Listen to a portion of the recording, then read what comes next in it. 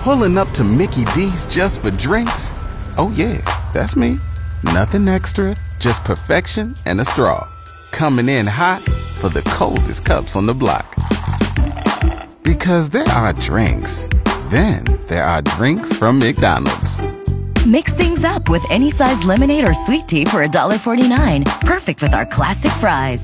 Price and participation may vary. Cannot be combined with any other offer. Ba-da-ba-ba-ba. Saskatchewan's #1 sports talk show is on. And now, starting an hour earlier, welcome inside the Radio Octagon. This is the SportsCage on 620 CKRM. Here's your host, Michael Ball. And away we go with another edition of the SportsCage after a Riders' second loss, and a horrible loss at that, to the Edmonton Elks. It was an exciting game, but the more I think about it and the more it marinates, I just like, that's terrible. I can't get the taste out of my mouth. That's a terrible loss. I give Edmonton credit.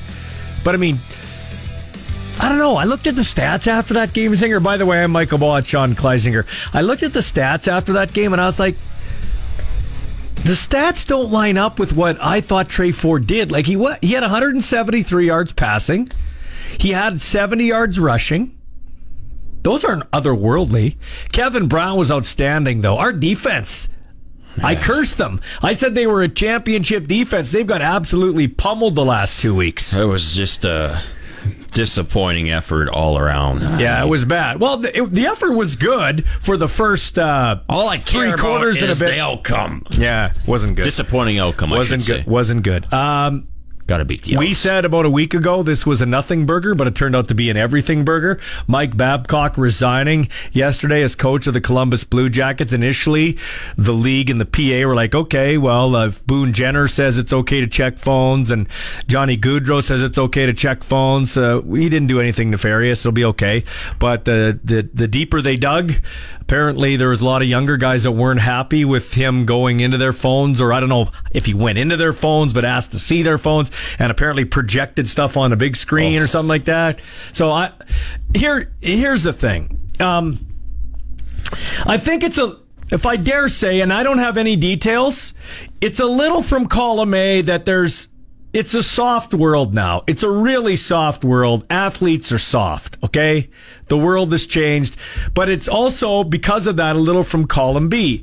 Mike Babcock, your ways don't work anymore. You have to adapt or die. That's what we always say in any business. You got to adapt or die. And when you were called out on the carpet after your Leaf days and basically kicked out of the NHL, you go back into the league. You go back into the league, and that's the first thing you do. And you would think there's some sort of, okay, so you've hired me back, okay? You've hired me back. You think there should be some checks and balances. Before I go do this with the players, you don't think I would go to Kakalainen, the GM, so I'd go to Sean Kleisinger, the GM of the Blue Jackets, and say, listen, Sean, I got this great idea. I'm gonna get in touch with my players more. Here's what I'm gonna do. Would you not, as the GM or John Davidson, the higher up, say, that's probably not a good move, Mike? No, I don't think we should do that. Yeah. But nobody did that. Why even bother dipping your toes in the waters? Just the stupid. Waters of controversy. How clueless are some people? I don't know.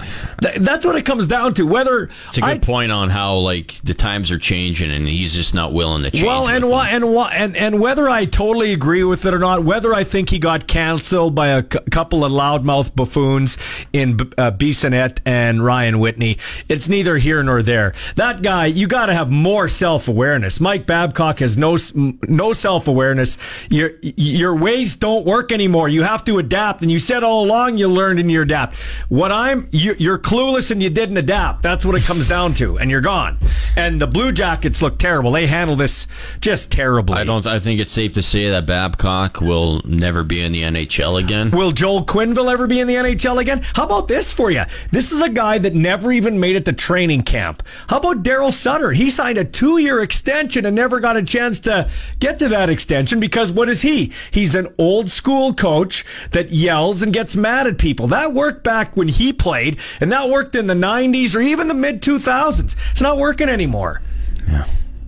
By Babcock. Maybe University of Saskatchewan. No, he's done. He's done. I would suspect he got, I don't know this, but I would suspect he got a little bit of money to go away.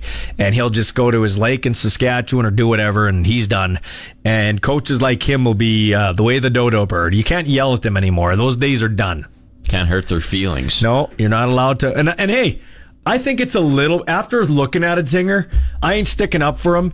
It's a little bit strange to want to go into somebody's phone. Like, and how did that work? Did he grab your phone? Did you get to show him certain photos? Like, we don't know what happened, but obviously the younger guys weren't comfortable with it, and everybody should feel comfortable at work. Mm-hmm. So I don't want to downplay what he did, but we do have a soft society now. It's a pretty soft society. It really is.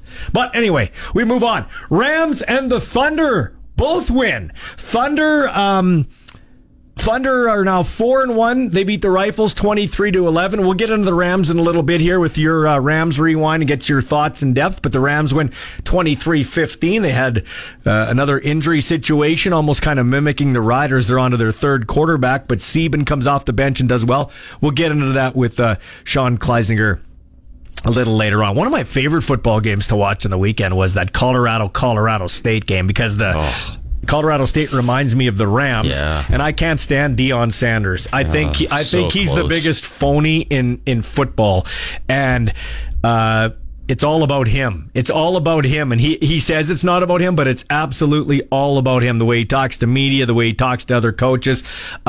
Did you see that cheap shot by that? I think it was Henry Blackman, the safety of the Colorado State Rams, smoked that Travis Hunter, who's that otherworldly player, lacerated liver. But that was a great football game. That was exciting. Went to overtime. Yeah, Colorado State was so close. They were winning like the whole game, it seemed like, and I tuned in to the fourth quarter, and they just let it slip through their fingers. Now you and I are going to get into the NFL talk with a pick six, but I was very impressed with you. First of all, we're both learning. That's where I'm going with this. It's okay to learn. So I watched the Chargers game. Okay, I went to the gym. I missed the first quarter. I watched the Chargers game, and this is hilarious. You've got a team that threw for over 300 yards. Okay. They threw for over 300 yards. They got 5 quarterback sacks and kept Derrick Henry to under 100 yards rushing and still lost 27-24 in overtime. But you know what I did, Zinger? It went to overtime, and I'm like, I'm not watching this. They're going to lose. They'll find a way to lose, and I'll be mad for the rest of the day. So I learned, and I went and cleaned my shed, looked at my phone 15 minutes later, saw they lost, and went, good job, ballsy. Good job. Wow, that's a big step there. And I'm happy for you. You are usually a big-time pouter. You're a pissy fan, and you texted me and goes, I can't say what exactly you said, but you go, I'm shutting my phone off for the rest of the day. Talk to you tomorrow. And then you got a hold of me about 90 minutes later, and you said, I'm done sulking, ballsy. Good for you. Good for you. You know what changes that? Having a 2-year-old son. It does. Do you know why? Because me, Liddy, and Caspi went out to the store right after the Packers blew the game versus Atlanta, and it kind of just cleared my mind a bit. If this was the old me, I would be, calling in sick from work. Well, that's crazy. That's a little over the top, but I will tell you this. Hey, I'm just telling the truth. I will tell you this, Zinger. This is the honest-to-God truth, and I'm not going into it too deeply, but I will tell you that fans, and we're fans of NFL teams, care more about the game than the players do. Than a lot of the players do. I would say 40% of players on pro football teams, once the game's done, they forget about the game until the next day when they have film. They're eating their supper, they're whatever. They're not even thinking about it. Where we're stewing and not talking. So good on you, Zinger. Yeah. Good on you. I don't feel very good today, though. I'm going to close this window on the.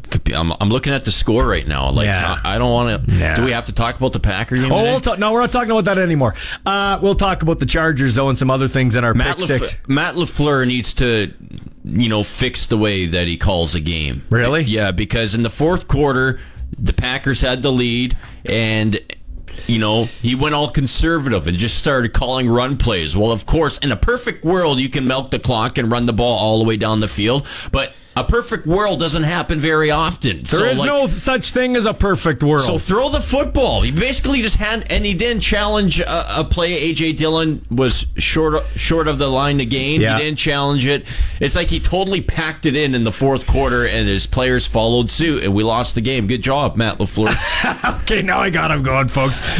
Okay, before we go to break here, we do this every time after a Rider game. Here's how that one sounded. Yuck.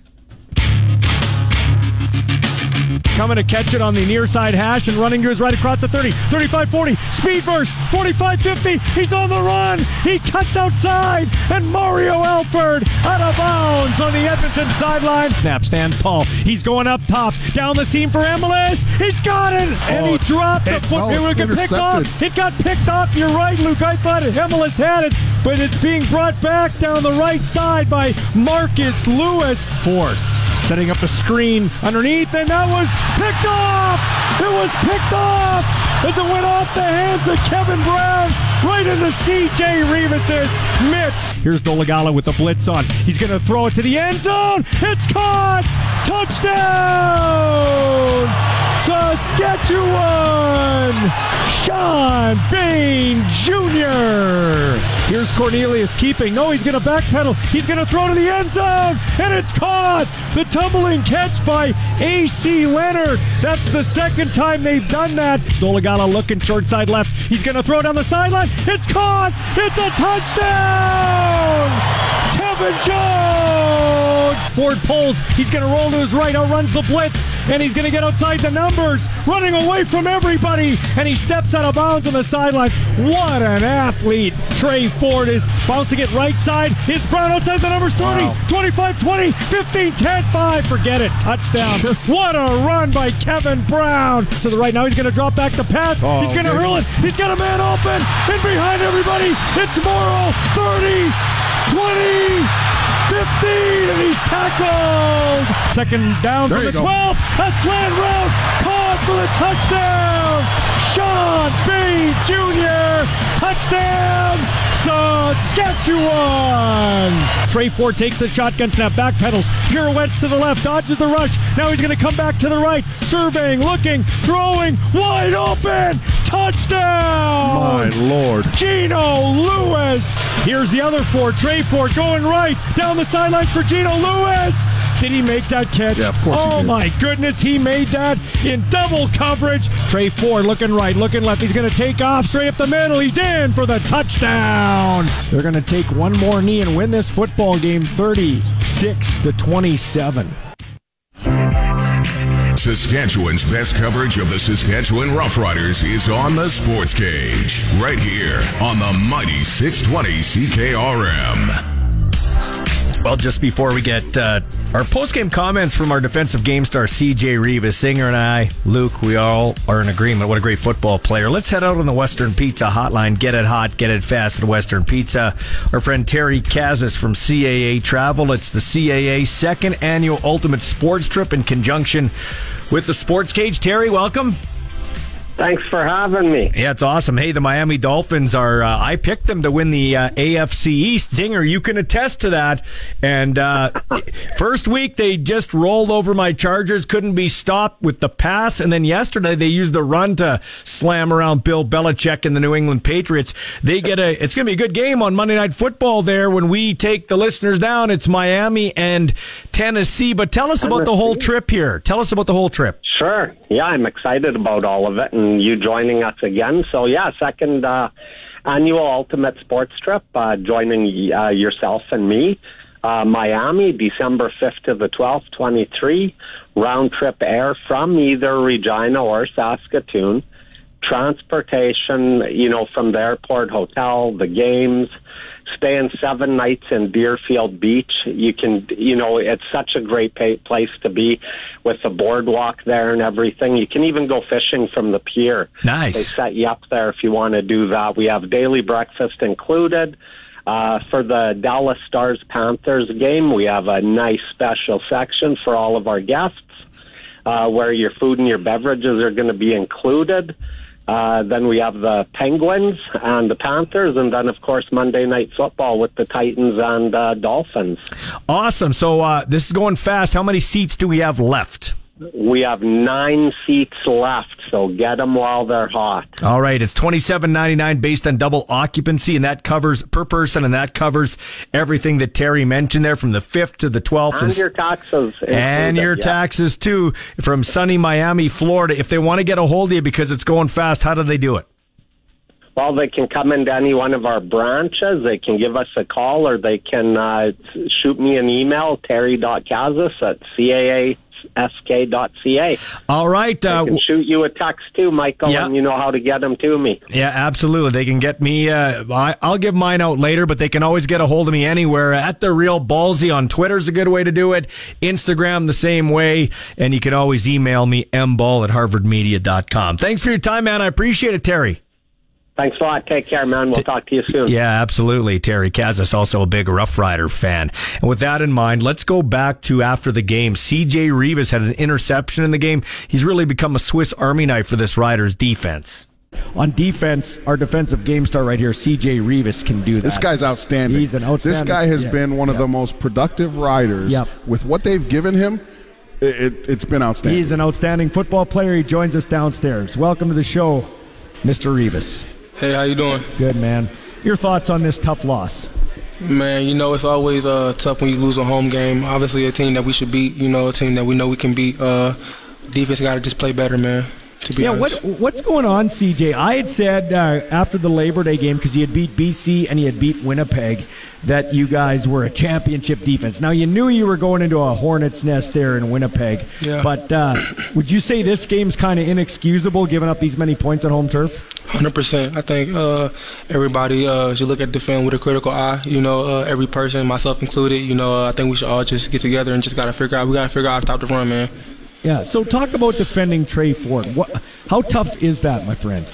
It's tough, man. We got to keep him in the pocket. He's a runner. He's a really athletic guy. So, he's a triple threat, So it's hard, when we're in man coverage, our backs are turned to him. So it's tough. It's always tough when you got a running quarterback, who can extend play with his legs. So you just got to have a gap integrity defense and just play. And everybody just got to do our jobs, keep him in the pocket. Yeah, talk about the touchdown pass to Geno Lewis. I know that wasn't on you. He got in behind Nick Marshall, did Geno Lewis. But, that kid kept the play alive, and you guys kind of got mesmerized by him there. Yeah, like I said, any QB who can extend the pocket, extend plays like that is a tough task for a defense. So, we just got to be better as a whole. Luke Mullinder, my color commentator here, played against Antoine Randall L, and he said they were in college, and they were chasing chickens and doing all this stuff during practice, this option play. And on the very first play in college, he busted for 76 yards and a touchdown. And Luke said, sometimes you don't know what you're getting into till you're actually in the middle of it. And is that the case with Trey Ford? When you see him on film and stuff, but until you actually play him and are in the line of fire, you don't know what you're getting into. No, I think we knew what we were getting into. I think we had a good plan, I feel like, for the whole week. We knew he was going to extend play with his legs. We knew whenever his first read wasn't there, he was going to take off and run. So I think we just didn't lock in and do our jobs, to be honest. Yeah, okay. And so talk about your interception. It was a backside screen to Kevin Brown, and you read that one. It was a high pass. Great job, because you got to have a good hand-eye coordination there, because it bounced off the receiver's hands. Yeah. They showed 4 strong on that play, and I knew when they ran 4 strong formation, it was a lot of screen play, so I just caught out screen, and then when they ran screen, I had to just make the play. You guys lost 4 defenders in the first half. And I played in the league for 9 years, and I've never seen that before. Yeah. Talk about how that affected the mentality of you guys. Did it at all? Like, did you have to do something a little bit more to balance things out? Talk about the approach. Honestly, I didn't even realize we were losing guys that fast when the game's just flowing, But I think it's just next man up mentality. Whoever comes in next just got to be able to do the job as well as the guy in front of him. I talked to you at training camp. I remember you said, I said, what about this game kind of raised your eyebrows? You said, you got to run, man. You got to be able to run in this league. Mm-hmm. How are you liking it? You're a Swiss Army knife. They can play at safety. They can play you down in the box. We really love watching you play. I appreciate that, man. I'm liking it, but it's definitely a lot of running in the CFL, like I said. Exciting league, though. Are you enjoying your time up here? Yeah, man, I definitely am. I love it here in Sass. I appreciate the opportunity, you know what I'm saying, given to play ball. That's all I want to do is play ball. So I'm very grateful to be here. You know, we talked to Sean Bain here. We talked about, hey, listen, the team has dropped the last 3 road games you guys have played in, and we said, hey, you know, Sean, is there anything that you need to adjust? Like, is there something that needs to be done, you know, during the week of practice? Is it a focus thing? In your mind, what's it going to take for you guys to really turn it around on the road? I think, man, we just got to just focus, man, lock in, do our jobs. I think football is not a hard sport to play. Football is not rocket science, you know. It's just all about everybody just doing their jobs as a collective, you know. And when you do that, you win games. When you don't, you lose games. So let me ask you this, and this isn't a cut down to you because we've heard other guys say it. Sean Bain Jr. kind of said the same thing. We've heard got to be focused, got to be more consistent. How can you do that? Because that's what championships teams do. They're focused and consistent week in and week out. 100%, man. Like I say, it's hard to get a lot of guys on the same page, you know. But I think we can do it. We have the right guys in the locker room. We have the right coaches here. So I think if we just, you know, just like I said, just lock in, man, on like the little things, the small details, and we can turn it around just in time. 3:31 here with your sports ticker. And how about them Toronto Blue Jays? I'm back on the train, baby. The Blue Jays swept the 3-game series versus the Boston Red Sox over the weekend. And on the out-of-town scoreboard, the results were, you know, like pretty close to ideal for the Blue Jays in their pursuit of a wild card spot. Toronto starts the week in the second wild card spot with an off day today. The Jays roll into the Bronx tomorrow to start a 3-game series versus an underachieving New York Yankees team. So just 12 games left in the season for the Blue Jays, the regular season, and the Jays currently sit in a playoff spot. We're on a rampage. From sideline to sideline, the SportsCage has you of Rams football covered. Yeah, so the Rams won their first game, 23-15 over the Calgary Dinos. We'll get the inside scoop from the play-by-play man, Sean Kleisinger, but first let's hear his call. Valancourt looking over the secondary, puts his hand in the air, chest high, snap back to pass. He's going to scramble up the middle, but he has nowhere to go as Chopper Hippie brings him down. O'Flaherty gets the shotgun snap. He's under pressure. He goes near side of the field, complete right at the midfield marker. That's a nice catch right into the breadbasket, the belly of Emmett Stedman. Eyes locked downfield. Now he's going to throw it downfield. Caught by Mims near sideline, inside of Dino's territory. Gets the snap, play action. He pumps left. Now he's going to go right, arcs one, near side of the field, over the shoulder, caught! What a catch by Emmett Stedman inside the Dinos' 10-yard line. And what poise by Sieben, the young quarterback. Sieben's in the shotgun, awaiting the snap, gets it, back to pass, standing tall, he's looking left, finds his man, caught at the goal line, touchdown, Regina! Bennett Stusik with the catch and the score. Vince Triambari on to attempt a 49-yard field goal for the Calgary Dinos. Last play of the half here, the pin, the kick, end over end, and it's going to sail wide right, and it's brought out of the end zone now. That's Emmett Stedman. He makes one-man miss across the 20, across the 30, 40, 45, 50. Needs to make kicker miss, and he cannot make the kicker miss. Right near midfield, he had one man to go.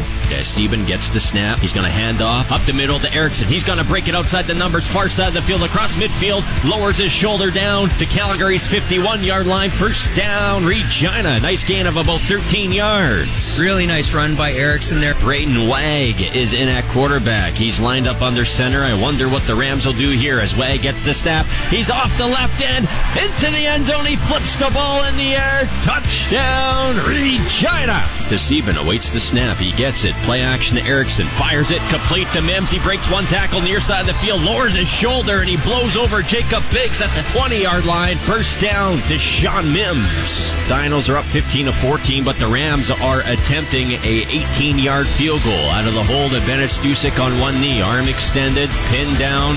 Kick is good. With 6:12 remaining in the fourth quarter, the Rams have the lead, 17-15. Second and goal from the Dino, 1 yard line as Brain Wag, short yardage quarterback under center, gets the snap. He stopped initially, then he bounces it in for a Regina touchdown. Just kept his feet moving, ran around the left side and found it wide open. Yards not gained, first down Regina. The check's in the mail, baby. 13 seconds left in the football game, and the Rams are going to win their first game here in 2023. 23-15 over the Calgary Dinos as they break the huddle in the victory formation. I like that. The check's in the mail. Sean Kleisinger and Ryan Hall on the call. Hey, third string is the way to go in Saskatchewan and Regina. We have our big tall guy, Jake Dolegala, slinging it. It's his team now. And how about Owen Sieben coming off the bench there? Yeah, he was looking nice. Came off the bench. He completed a couple nice passes along the sideline. The first one to Mims, and then the same drive, same type of, looking scramble play, rolling right over the shoulder to Stemmen, and then a touchdown pass to Stusik. Really had the spark that the team needed at the quarterback position. Not only the mobility, but just the accuracy as a whole. And I mean, there was no turning back after the whole vibe felt like it changed after Sieben got in the game. So it's going to be interesting. I asked head coach Mark McConkey after the game, is it too early to name Owen Sieben the starter going into Winnipeg this weekend? And he was like, yeah, he gave the coach answer. We're going to evaluate the film and stuff. But let's be honest, I'd be shocked if Sieben is not the starter going into Winnipeg. Yeah, you got to give it to him. Also, who do they got next? The Manitoba Bison. Oh, yeah, right. They're on Saturday after you're driving through the night. I forgot about that. Yeah. Big win for the Rams. Calgary, man, they were in the penthouse. Now they're in the outhouse. They could go in a stinky outhouse. They could go a porta potty type situation. They could go over this season, which is crazy. The team that recruited them in Alberta a few years ago, and we thought maybe it would flip, are the Alberta Golden Bears. They're for real. They went in. They're a good team, and the U of S didn't play very well.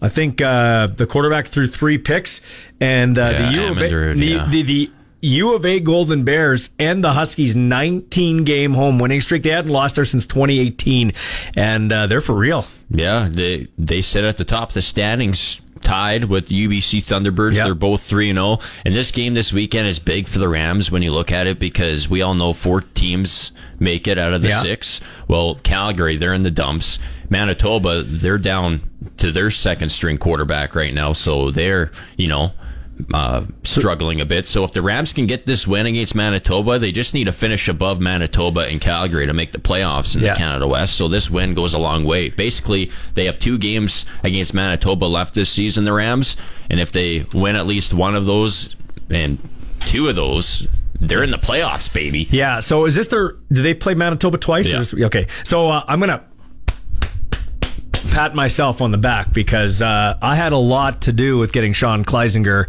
hired as the voice of the Rams, and we have the best U Sports football broadcast. I have no doubt about that. But this is a good one. So Queens is playing Western, and I have to paint the picture for you because this guy lost his mind and didn't paint any picture.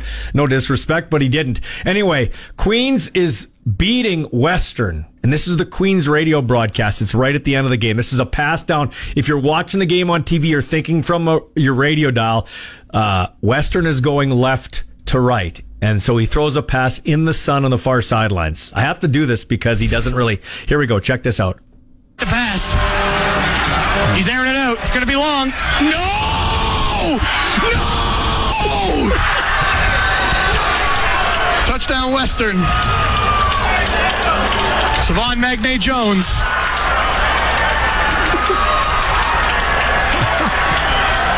Look at how he quickly transitions from no to 31-27. So that's the same guy. And that's a wrap. Anyway, that's awesome. That's a Rampage. That's U Sports Talk. Let's come back with some NFL talk, shall we? Nobody covers your team like our team. This is the Sports Cage on the mighty 620 CKRM.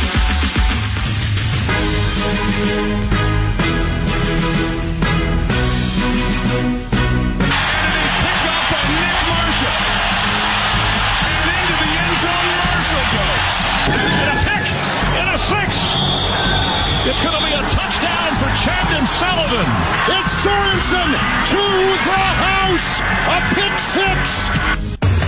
Time now for another Pick Six with Ballsy and Friends as they give their take on 6 sports topics of the day. Okay, so Zinger, we'll get to this in a second, but here's the new Monday Night Football anthem that's going to debut tonight with Snoop Dogg and Chris Stapleton. And there's 2 Monday night games, Carolina and New Orleans, and then Pittsburgh and Cleveland start an hour later. So there's 2. You can go back and forth. But here is how this will sound tonight here.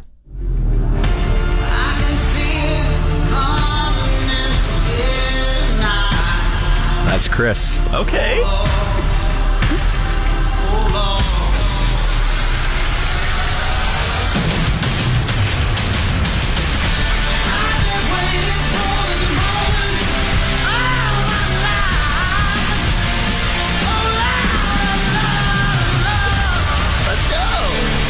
Yeah, so I don't know if Snoop, that's a 30-second trailer. Snoop standing there with his arms outstretched like he scored a touchdown. I don't know if he jumps in, but yeah, I can't wait to see it. NFL knows how to market, man. I will tell you this, and I stand by this. Laugh if you want, weigh in if you want. The NFL is a marketing machine. I've said this before. The top 7 guys at every roster is untouchable when you compare it to the CFL. But our game, our Canadian Football League game, or our 3-down game in Canada, is far superior to the NFL. Special teams are basically nothing in the NFL except for field goals, okay? Fair catches or touchbacks, it's BS. It's embarrassingly boring. And the timing rules, just those 2 things alone, way better. Way better. And you saw in the 2 games played on Saturday, Zinger, a missed extra point was brought back by the Tiger Cats all the way the other way. And we'll get into this in a bit, but Bob Dice inexplicably goes for a field goal by Ottawa, or for Ottawa, when they're already up by 10, misses. Terry Williams takes it all the way back, and BC ends up winning. We'll get to that in a second, but our game is far superior football. You can debate all the all the camera angles and money. They have 330 million people. We have 35 million. We need a 10th team. We need better marketing. We need to get our damn stats figured out. But other than that, I wouldn't touch another rule in this game. No, I mean, the Rams almost returned a missed field goal for a touchdown at the game on Saturday. I mean, you don't see that in America. No, and with 4 downs, it's run, run, pass. Pass, run, run. Like, I love the fact that we put the ball in the air. Anyway, let's get to the pick 6 here, Zinger, with regards to the NFL. Let me just find my list here. I've got it. Hopefully the Packers aren't in this list. No, the Packers are not on the list. You will. We all know they blew it. That's all you need to know, you will escape that list. Yeah, for sure, man. You're not going to be there. Okay, I'm just trying to find this here. Here we go. So, Falcons. Can't believe that. The Jets need to move on from Zach Wilson. That dude filling in for Aaron Rodgers with 12 of 27 for 170 yards, 1 touchdown, and 3 picks. He had a 38.1 rating, which is actually over par for his standards. He was 7 for 17 for 76 yards and 3 picks in the second half.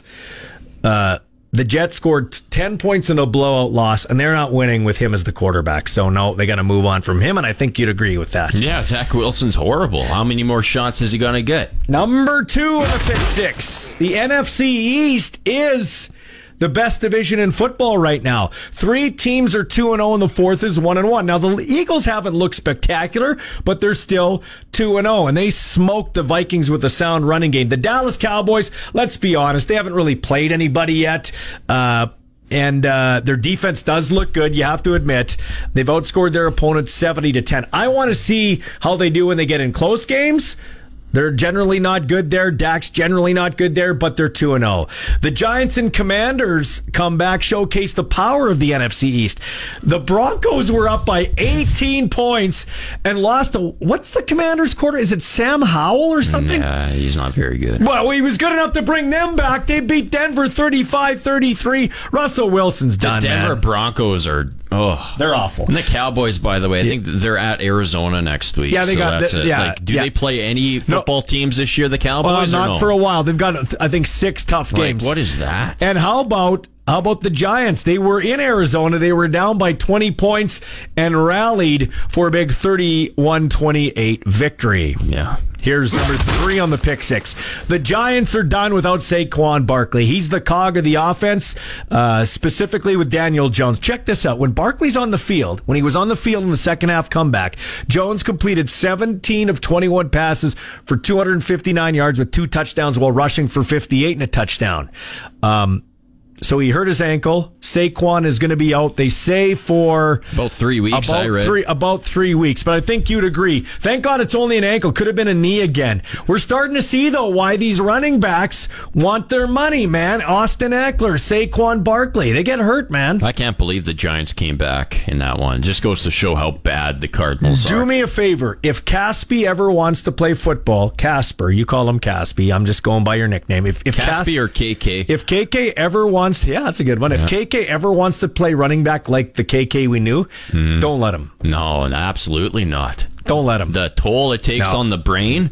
No, never mind that. Your body, everything, yeah. Well, I guess the brain's the most important, but brain... Let's talk about the brain first. Brain, your body, everything, your lifespan in football. Okay, let's do this again here. Number 4 on the pick 6. Brandon Staley will not last the season in the San Diego Los Angeles Chargers complex, okay?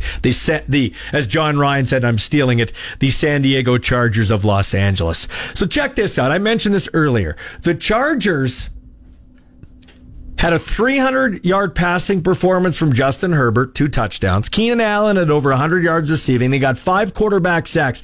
I think I saw Bosa play 10 snaps. He had 2 sacks, 4 tackles, and they had 5 in total. They kept Derrick Henry to under 100 yards.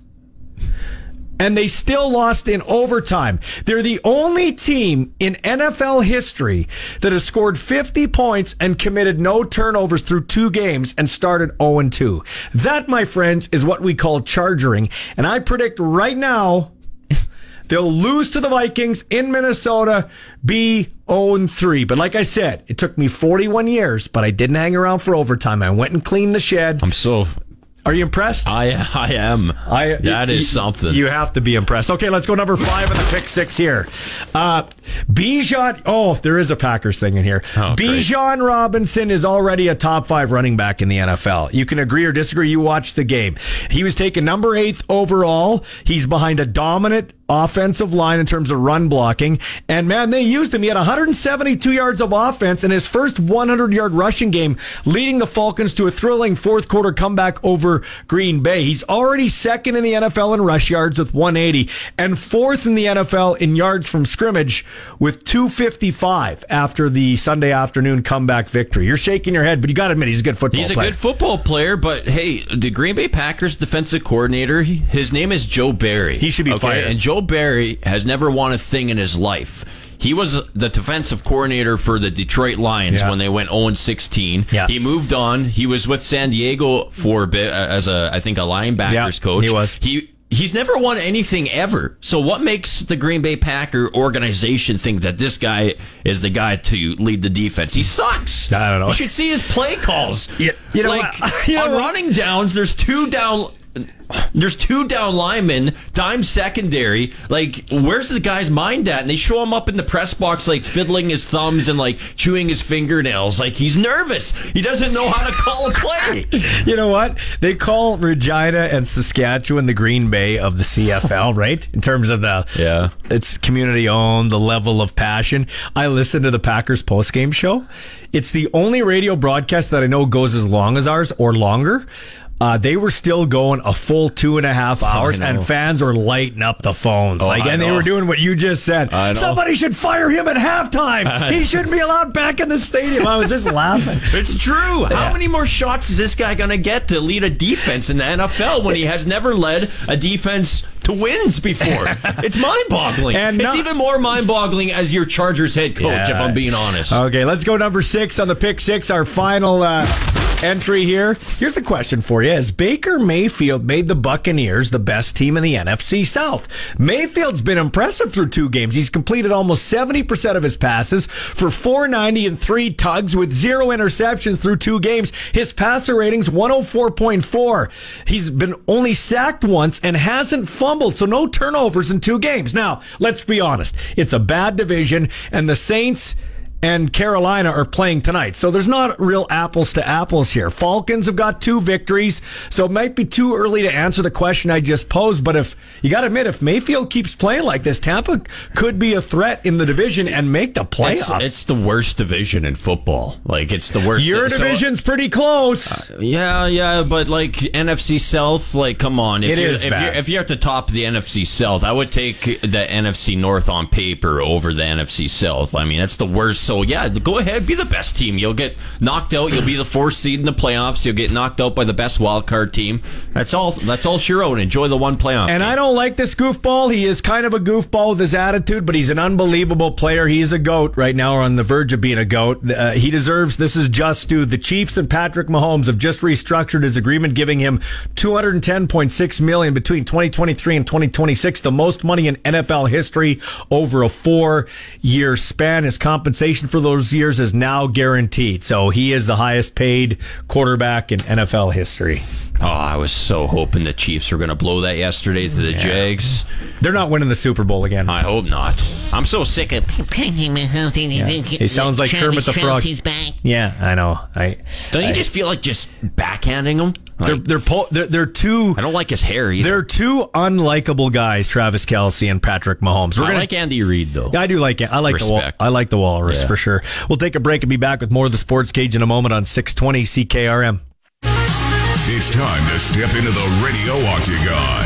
You're tuned to the Sports Cage on Saskatchewan Sports Radio, 620 CKRM. Well, you know, it's not just a made-up thing. I really am pumped to be the voice of the Saskatchewan Roughriders. Good or bad, win or lose, I am. It's great. To me, it's the best job in the world. And Zinger said all along it's a dream to become the voice of the Rams, the Regina Rams. He is wearing, right now, I'm not kidding, folks, he's wearing a 1995 Canadian Bowl sweatshirt. It's with the Rams' old green and white helmet with the white logo. And it was a 26-10 win. It's got the score. It's got the Canadian Bowl in the middle, 1995 at the bottom. And it was the Rams beating the Ottawa Sooners with the old Ottawa Rough Rider colors and the big S instead of an R that they used to have. These are the best type of sweaters. They're called, quote-unquote, matchup sweaters. With the helmets going head-to-head with the score. I love it. Yeah, you're a big guy into that stuff. I will tell you this. My buddy Marco Ricci was on that team. I had a lot of friends on that team. He had to be on Facebook, I think, on the weekend. Yeah, big shout out. So I'm trying to think about that. It started in 90. No, Marco wouldn't have been on that team. I think Marco was on the 94 team.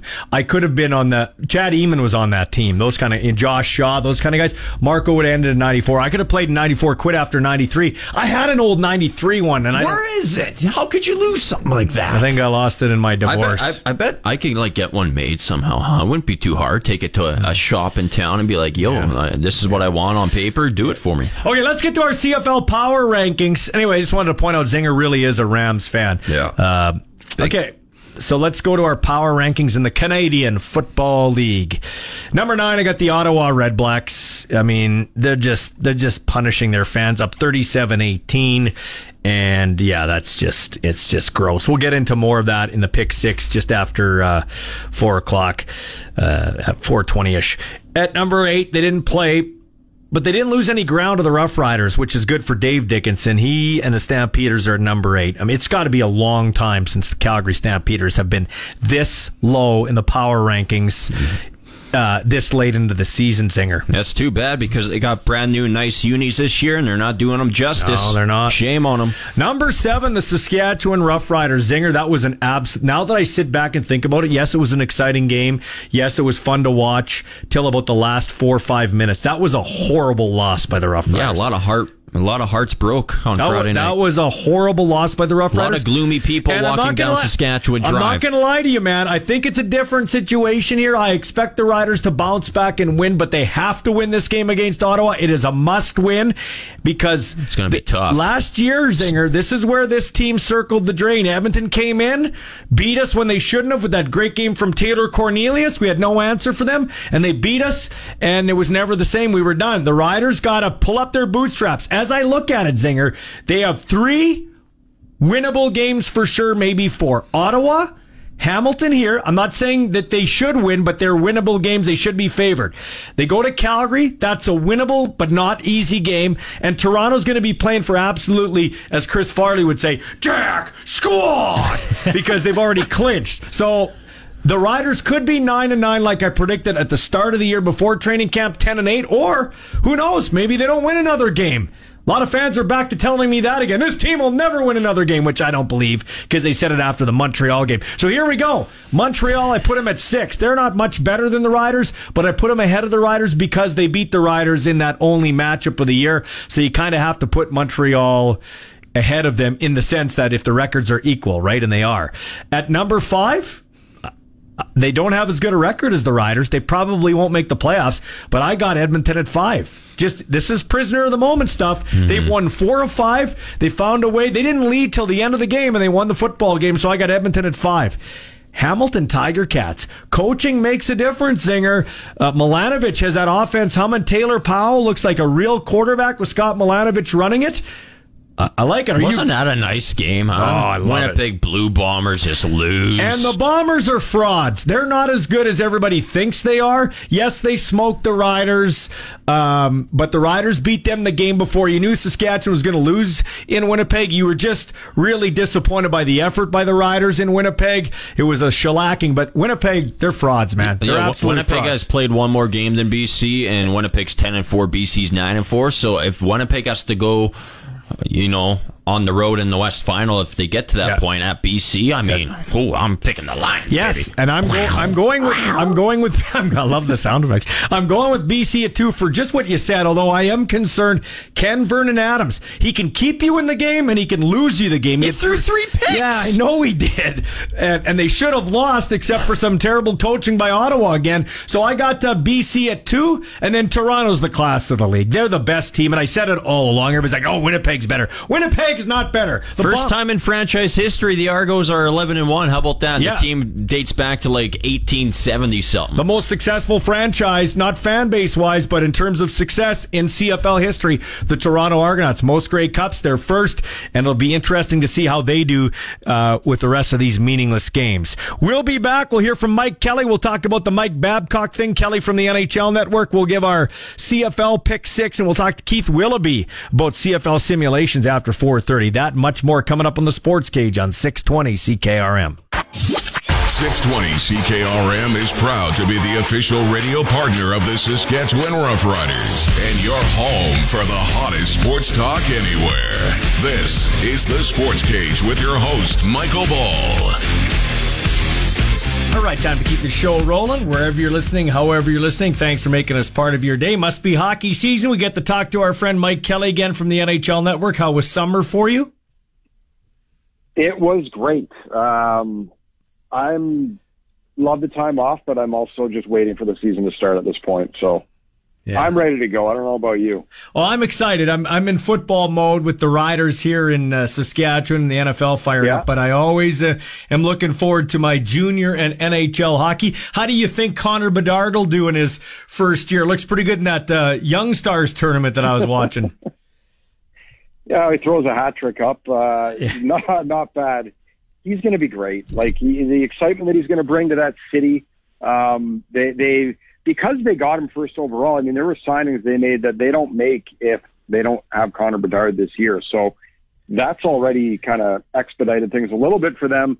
He's going to play with Taylor Hall at least to start the season. We know that, so that should be fun to watch. And you watch not only that he's scoring goals, the way that he's doing it. It's hard to imagine this guy not scoring 30 goals, not getting 65 points or more. Mm-hmm. Let's stay in the West. It's Stanley Cup or bust for the Oilers, I'd have to think.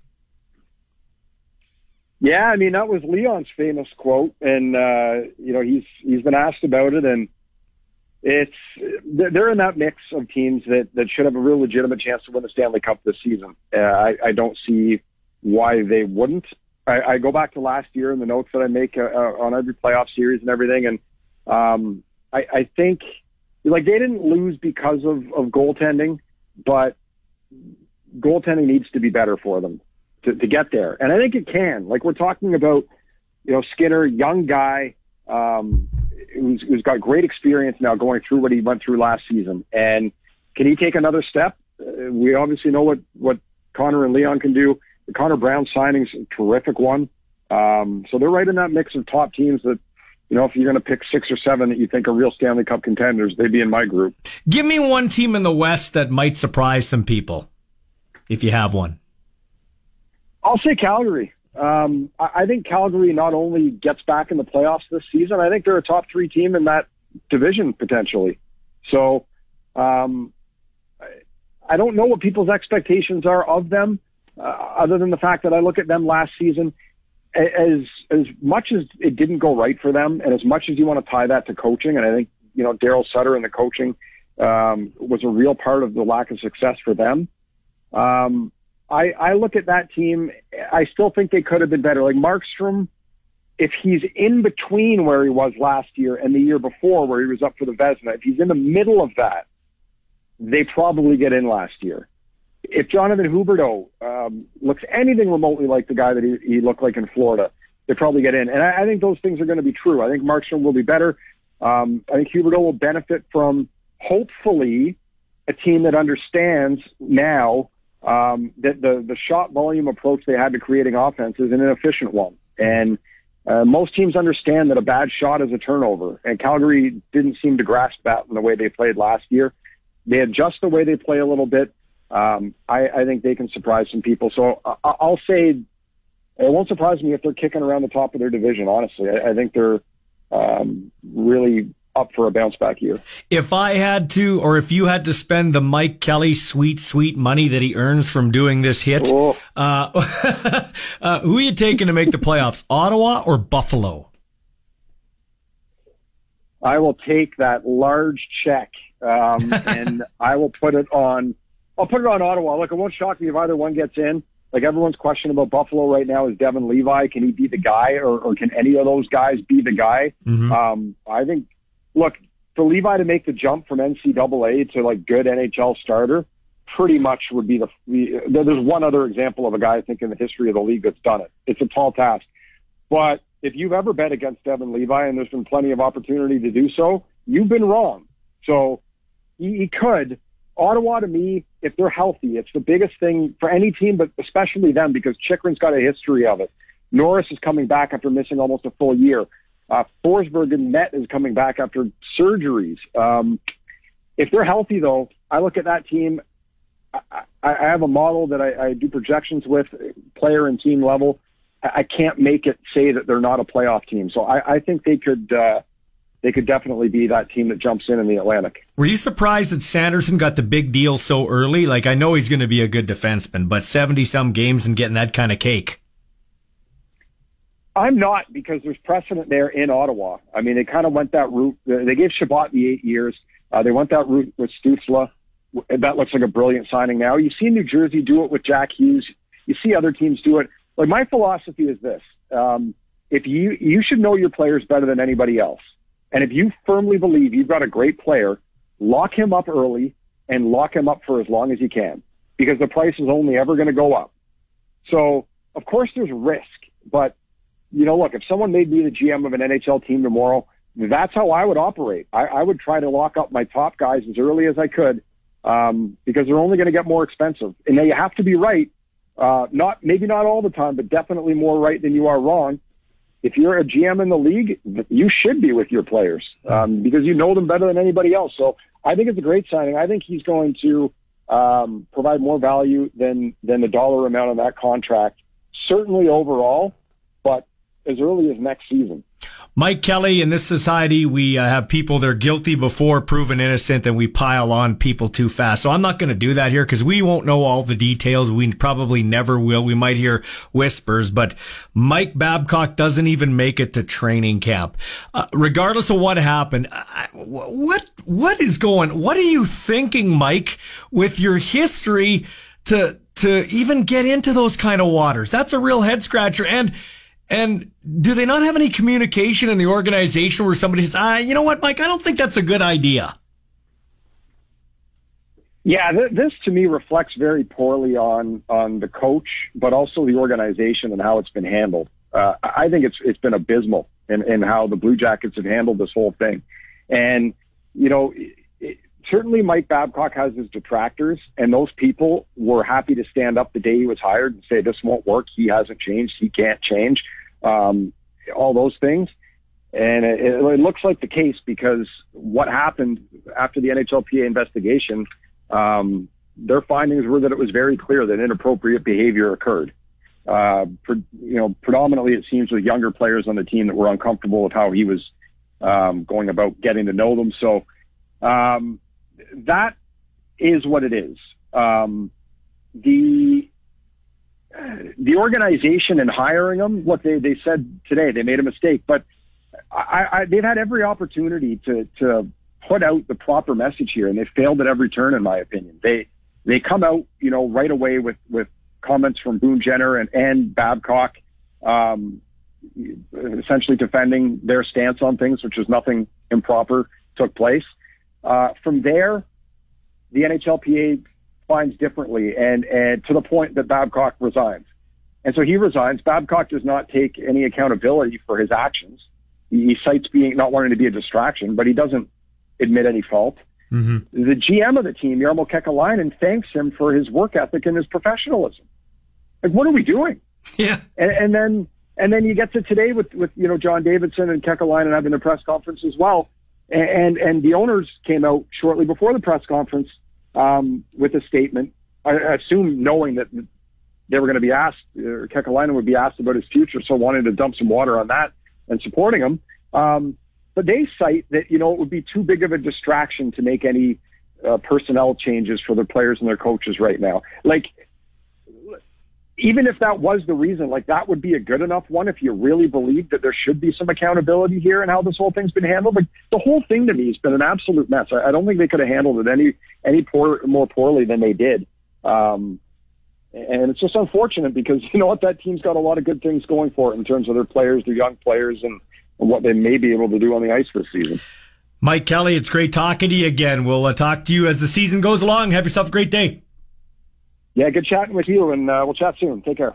Time now for the Cage Clutch Performer on 620 CKRM.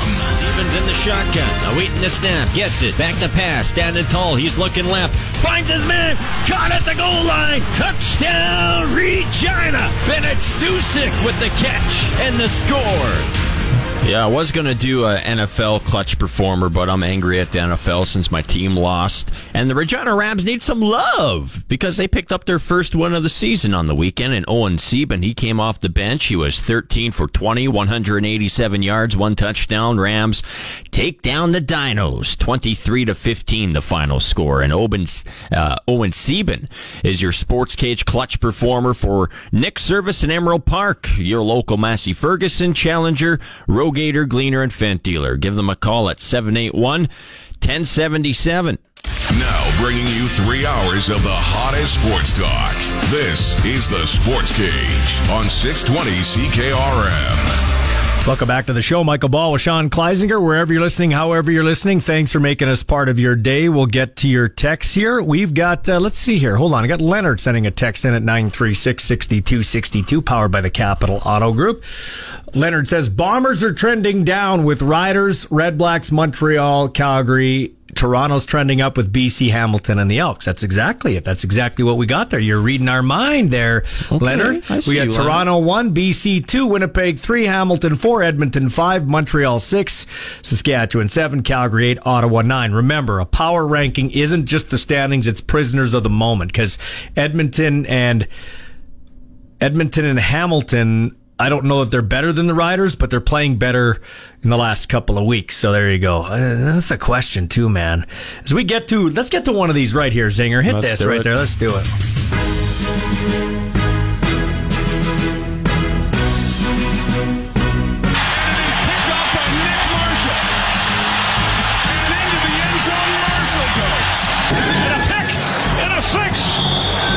It's going to be a touchdown for Chandon Sullivan.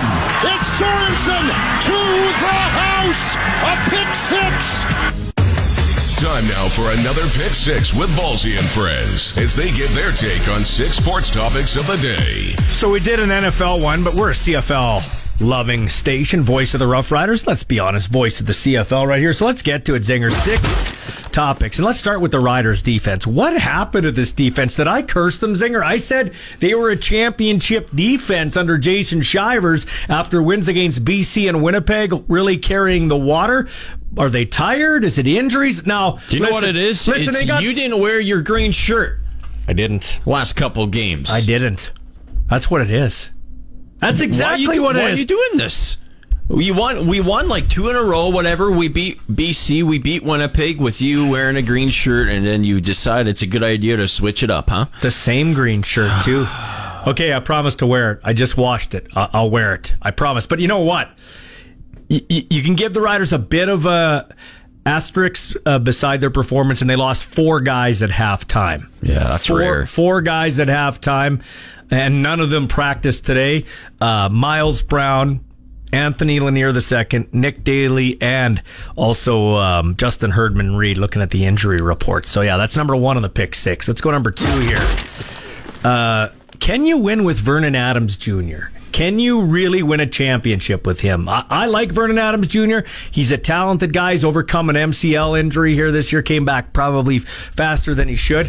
He is what I used to say about Henry Burris. He's good enough to keep both teams in a football game. I think you can win with him, especially if the BC Lions finish first in the West, and they just have to win one game in the playoffs. And then, because the way VA works, I feel like he goes through a stretch of, playing really good football, then he goes through a stretch of playing really bad football, and then he'll go through a stretch of playing really good and bad football at the same time. game. Like we saw against Ottawa on the weekend. So basically what I'm saying is you just need to find VA right in the middle there. You just can't have the stretch of games where VA is very bad.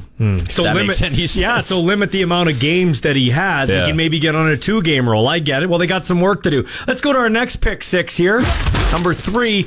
What do the Argos do now? First time ever, they're 11-1 in a season. They've got 6 games left, a third of the season, Zinger. What do they do? I don't know what they do. I don't think it's a good thing to sit all your players for like over a month and a half. I could see the Toronto Argonauts to keep the train rolling. I could see the Argonauts lose to Hamilton if they don't do this right in the Eastern semifinal. There's no way.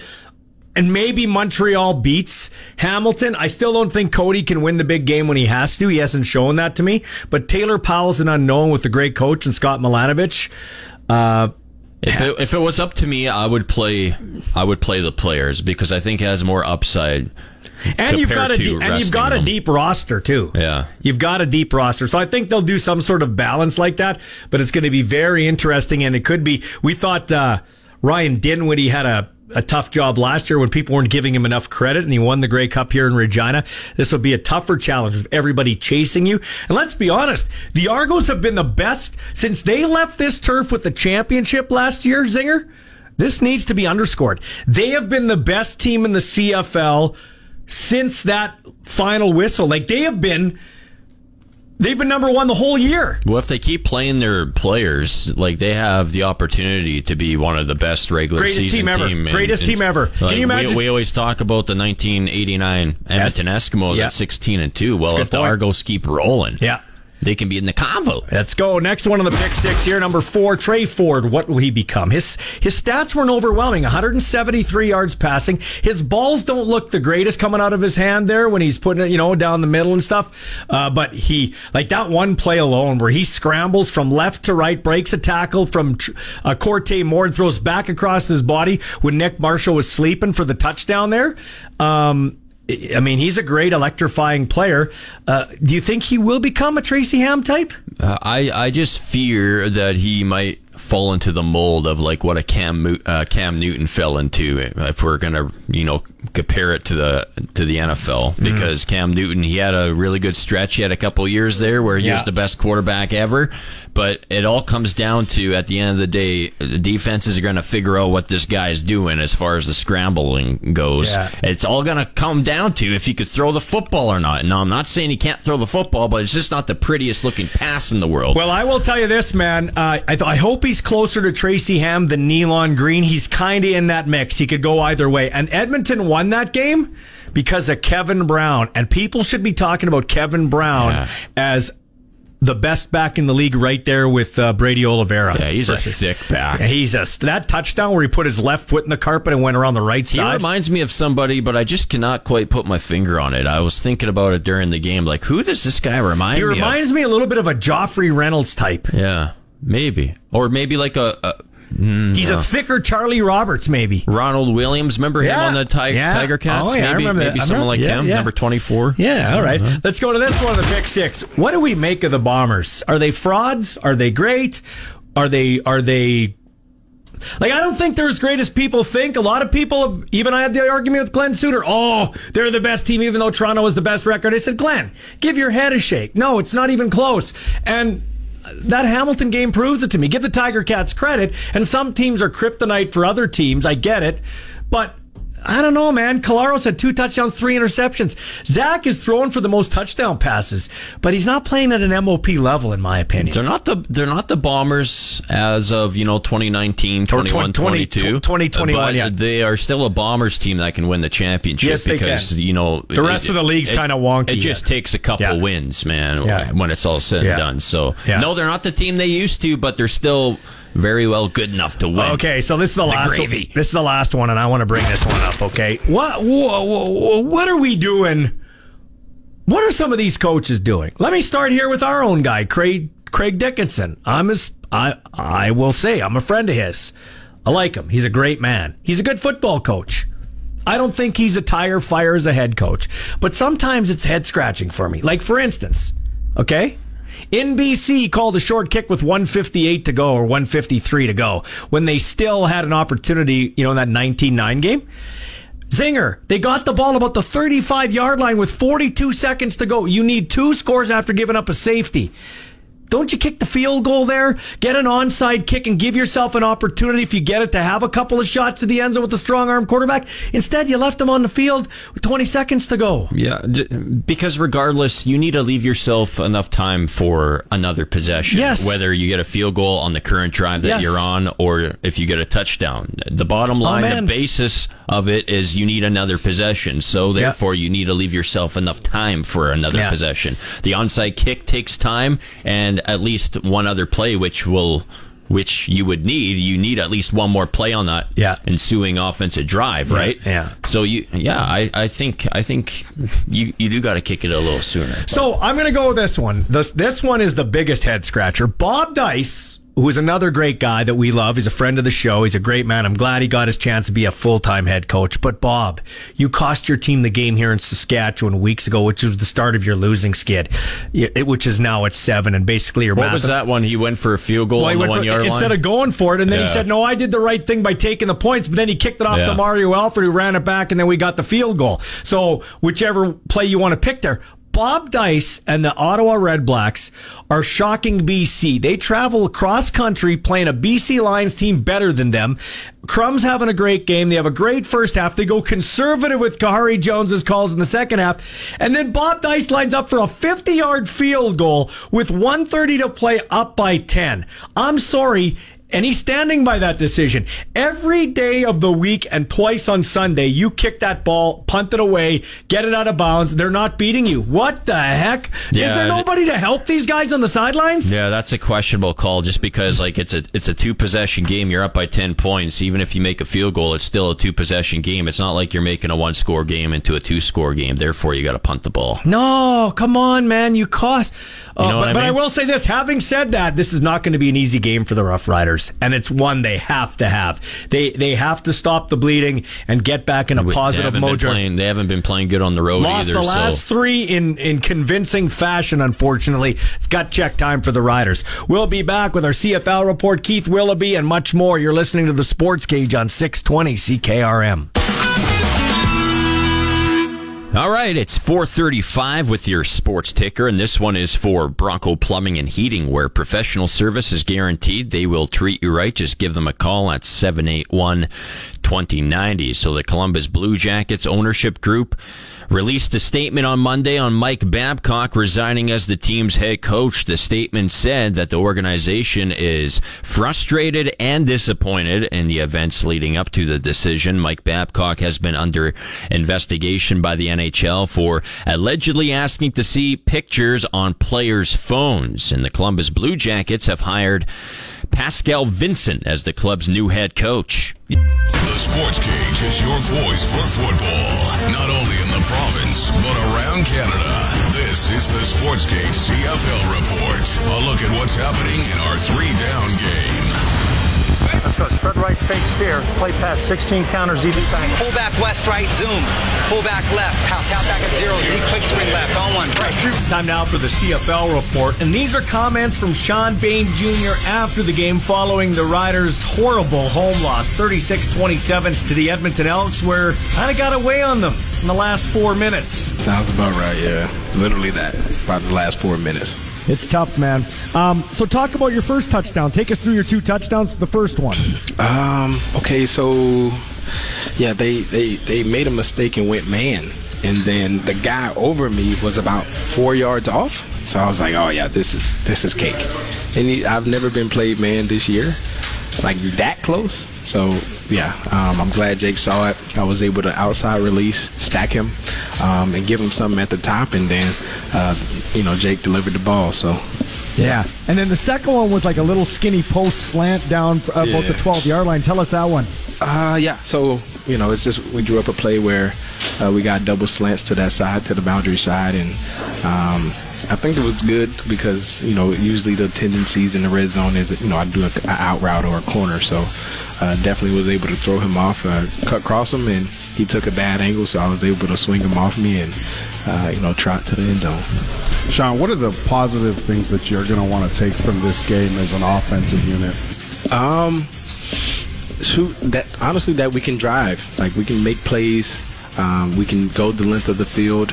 Obviously Jake is seeing the defense pretty well, so it's plenty of good things that we can take on to the next week and further, but we just have to do better and execute when the moments are much bigger.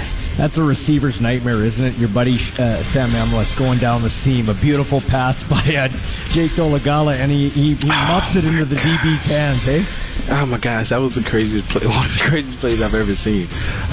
Literally, like obviously he's trying to catch his fall and tuck the ball at the same time, and it kind of just lost him, and he was able to pretty much, the DB was right there, so that was a pretty crazy play. Sean, you guys have struggled in the last 3 road games you've played in. You're about to embark on a trip to Ottawa. Yes, talk about, in your mind, what needs to be adjusted or shifted, whether it's in the practice week or the way you approach travel in order to really put a prepared effort on the road. I think it's exactly that. Like we have to attack the weeks with a much better mindset, and just not be comfortable with where we are. I know I'm not. Although the game was good, I still feel like I have much more to prove.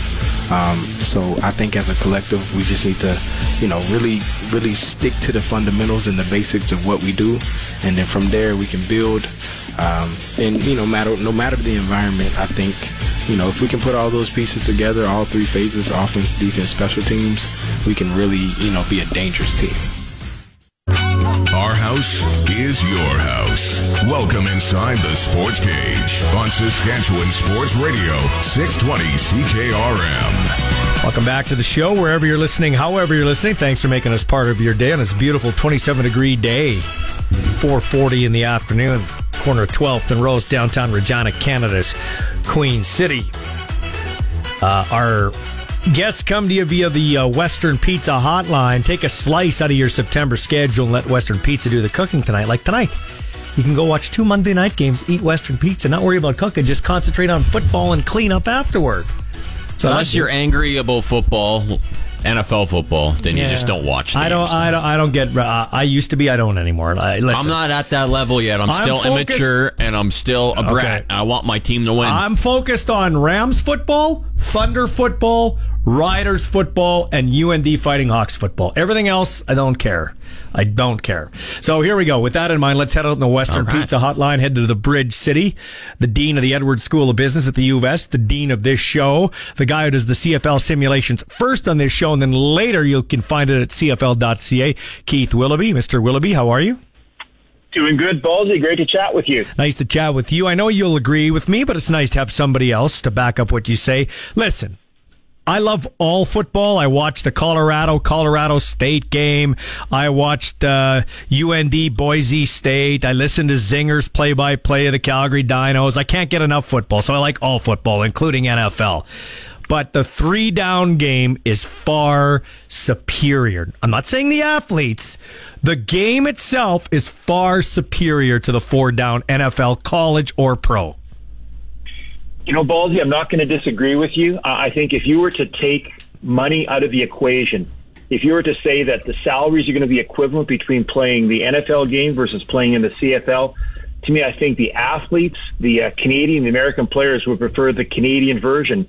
More wide open, larger field, wider field, gives you more opportunity of displaying your athletic ability, both offense, defense, as well as special teams. Face it, in the CFL, we're not going to have a fair catch. We're going to be able to return a missed field goal. To me, it gives you excitement. It gives you opportunity. And I think that's what the CFL should capitalize on. What are these people looking at when they say they want the goalposts moved back? Because then that would mean you'd want the end zone shrunk, and then you're getting rid of CFL uniqueness. We saw perfect examples of that this weekend. Hamilton returns an extra point, which, by the way, a rule started in the CFL, moved back to the 32, one of the greatest rule changes in any sport anywhere in the last 15 years. And it was ran back by the Tiger Cats for 2 points of their own. And then Terry Williams, on a stupid call by Bob Dice, runs it all the way back for a touchdown to turn the game around. Like, you wouldn't get that if the goalposts are at the end of the end zone. Not at all. In fact, I think that's what gives some that uniqueness, the flair, the excitement to the CFL. And I like having those larger end zones. To me, when a team is in that score zone, when they're inside the 15, 10-yard line, to me, it puts a real onus on the defense to be able to step up and make a play, because the offense has a lot of real estate, a lot of acreage to be able to play at when they're looking at trying to make a score deep in the other team's end. I love my riders like you. I support my riders like you. You do it with your wallet. I do it covering the team, but I've been a fan my whole life. But I'm going to tell you this right now. If I said it going into the game, if you want it to be taken seriously, you have to win games like that on home turf. That's a horrible loss by the Riders. Again, yes, Edmonton's got a good team. They're better than their record indicates, but I don't care. If you want to be taken seriously and a Grey Cup contender, that's not one you can drop in back-to-back years like that to the same team. Exactly, Ballsy. You know, and I look back, I've been going to games at Mosaic/Taylor Field since the early 70s, since my dad drove me there all the way from Melfort, Saskatchewan on a 6-hour round trip to go to Rider games. You know, I have probably sat through a few hundred or so losses in Mosaic and Taylor Field, but I have a hard time thinking about a loss that's that deflating and demoralizing and disappointing as what happened on Friday night. You know, we're up 10-0. This is a team that we should be able to beat, put some distance between ourselves. We've beaten them twice already in the regular season.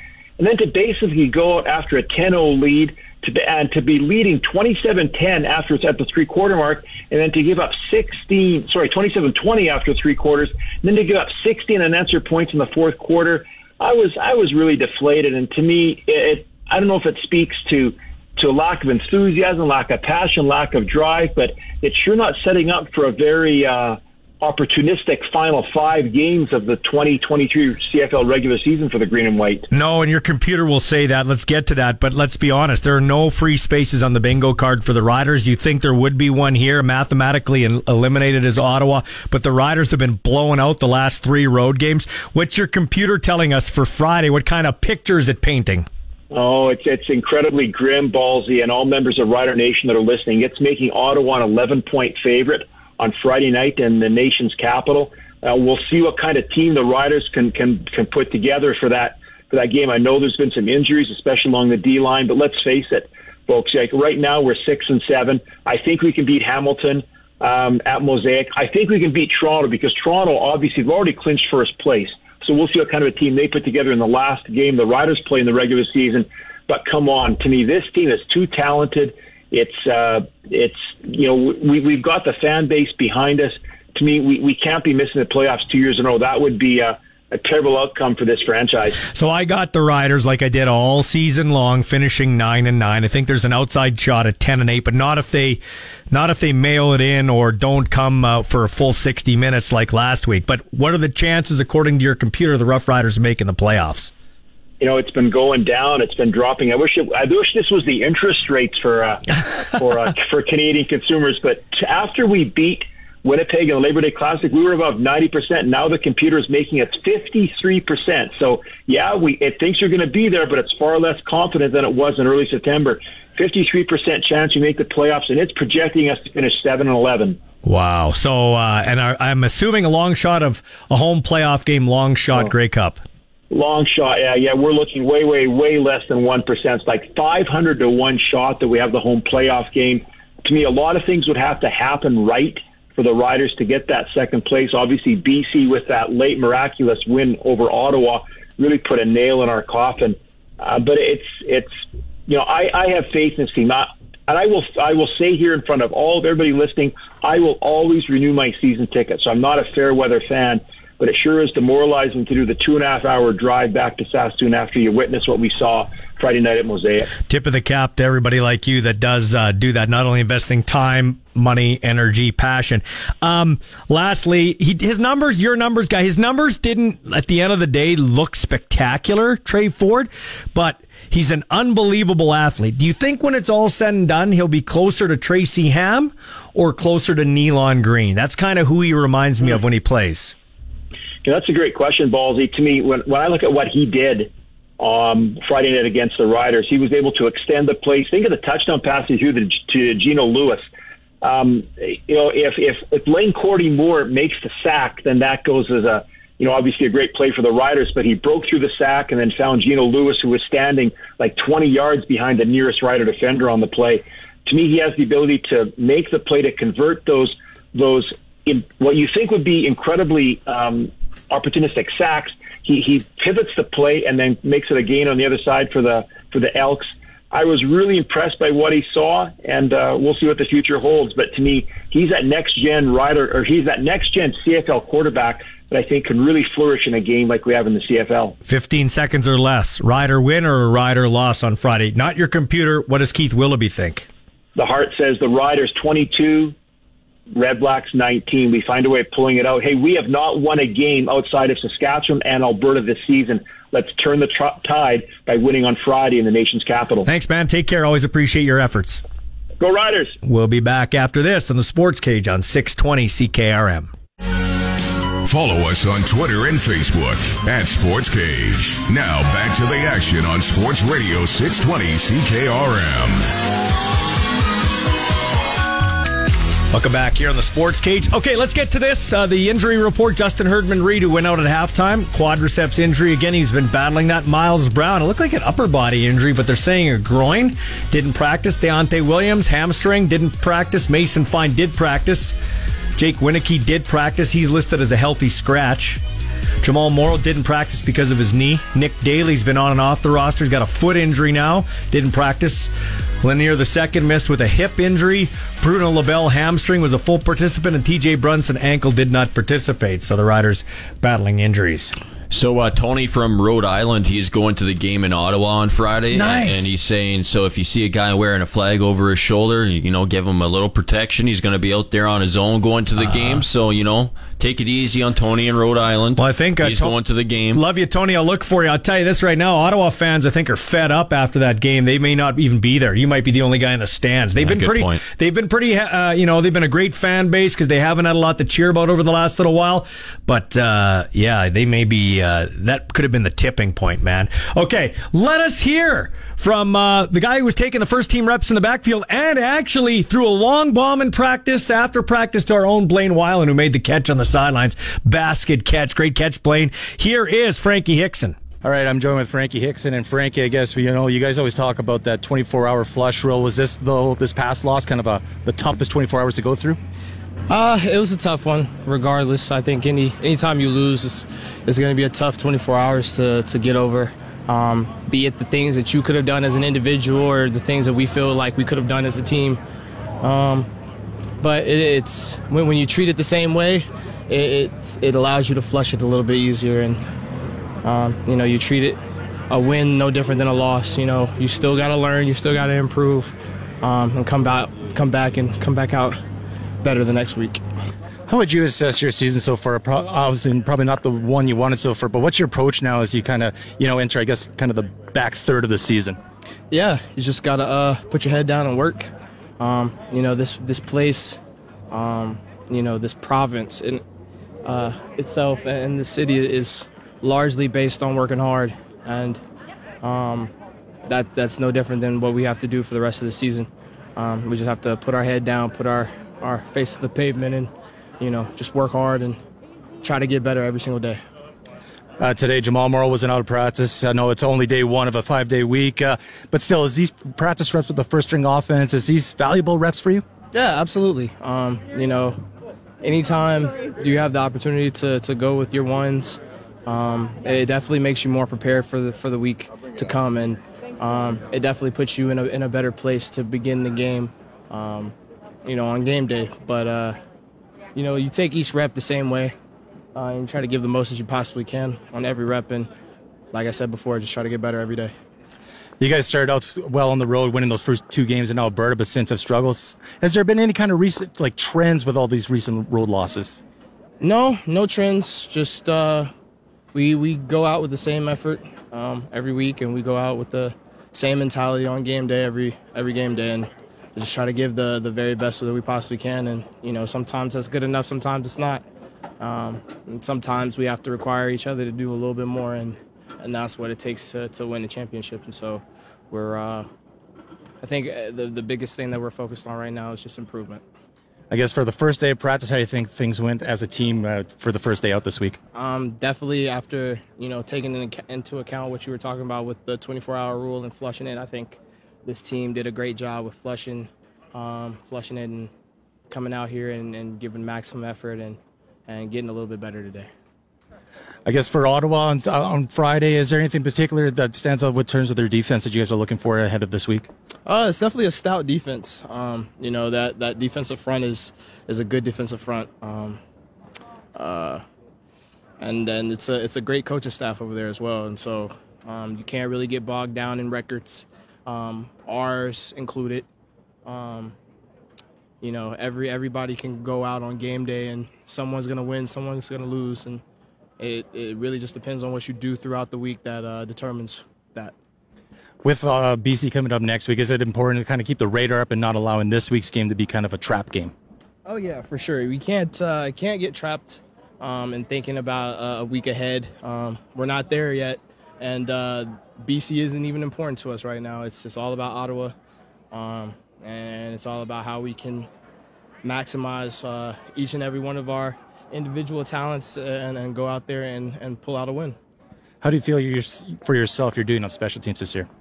I think that I'm grasping some things. I think I'm becoming a little bit more versatile as a special teams guy. They're able to put me in some different spots than I was last year. And it's just special teams is no different than offense, no different than defense. It's, all of them, all phases are important. And so you maximize what you have with what you have.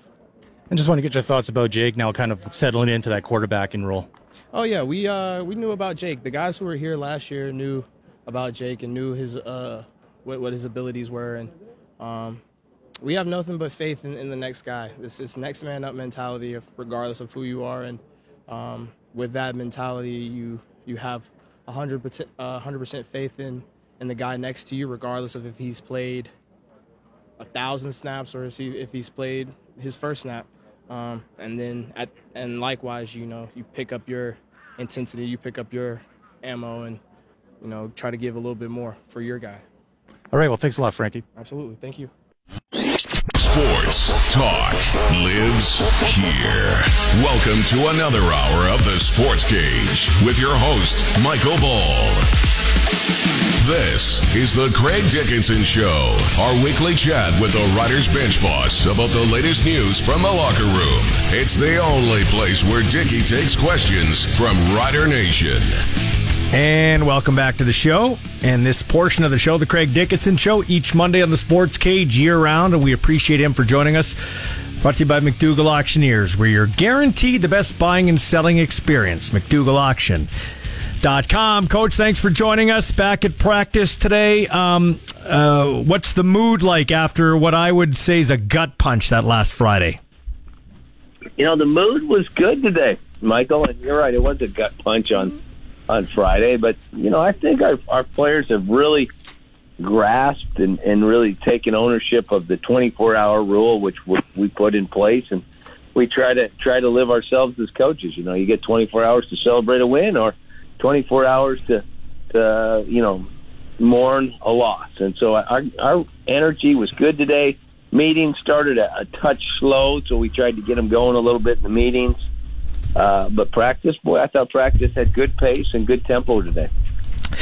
Coach, you used the word mourn, and I mean, I know you're being a little dramatic with that, because mourn is when you lose somebody or lose a job or something like that. But I don't know that people really. It is a kid's game, but this is a professional job, and the hours and the time spent, coaches, the front office staff, but the players, what goes into it. It is so euphoric when you lose, and it is devastating when you win, and when you lose, it really is devastating. It can be kind of mournful. Yeah, I didn't know what word to use, but it seems that, guys sulk after they lose, and coaches do also. You think about what you could have done differently or what you should have done better, So there's that kind of that reflective stage where you look back and you kind of think with, what could have been or what should have been, and you try to put that behind you after 24 hours, because it just gets in the way of your preparation for your next game. And the beauty of pro sports and the beauty of sports in general is you get a chance to reload, and unless it's the last game of the year, there's always another one to look forward to. So I think our guys are past that game versus Edmonton and looking forward to playing this week versus Ottawa. Coach, what's not gone right on the road the last 3 games? We can go back over. We won't. We know what's happened the last 3 games on the road. You haven't won a game outside of Alberta and Saskatchewan. What do we have to do to change that here? I think we got to start faster. I think that's been one of the things that's hurt us, is we haven't started fast and we've been playing catch up. So I think it's important we get out to a good start. We come out of the gates firing, playing good football right from the get-go, and try to keep it going throughout the game. But I think that's been, if you looked at our last few road losses, we have not started fast, and it seemed like we were down early and playing catch-up right from the start. Is that, I noticed you're practicing here today and tomorrow and leaving on Wednesday a day and a bit ahead, like a little bit ahead of what you'd normally leave to go to Ottawa. Is there a strategy in that?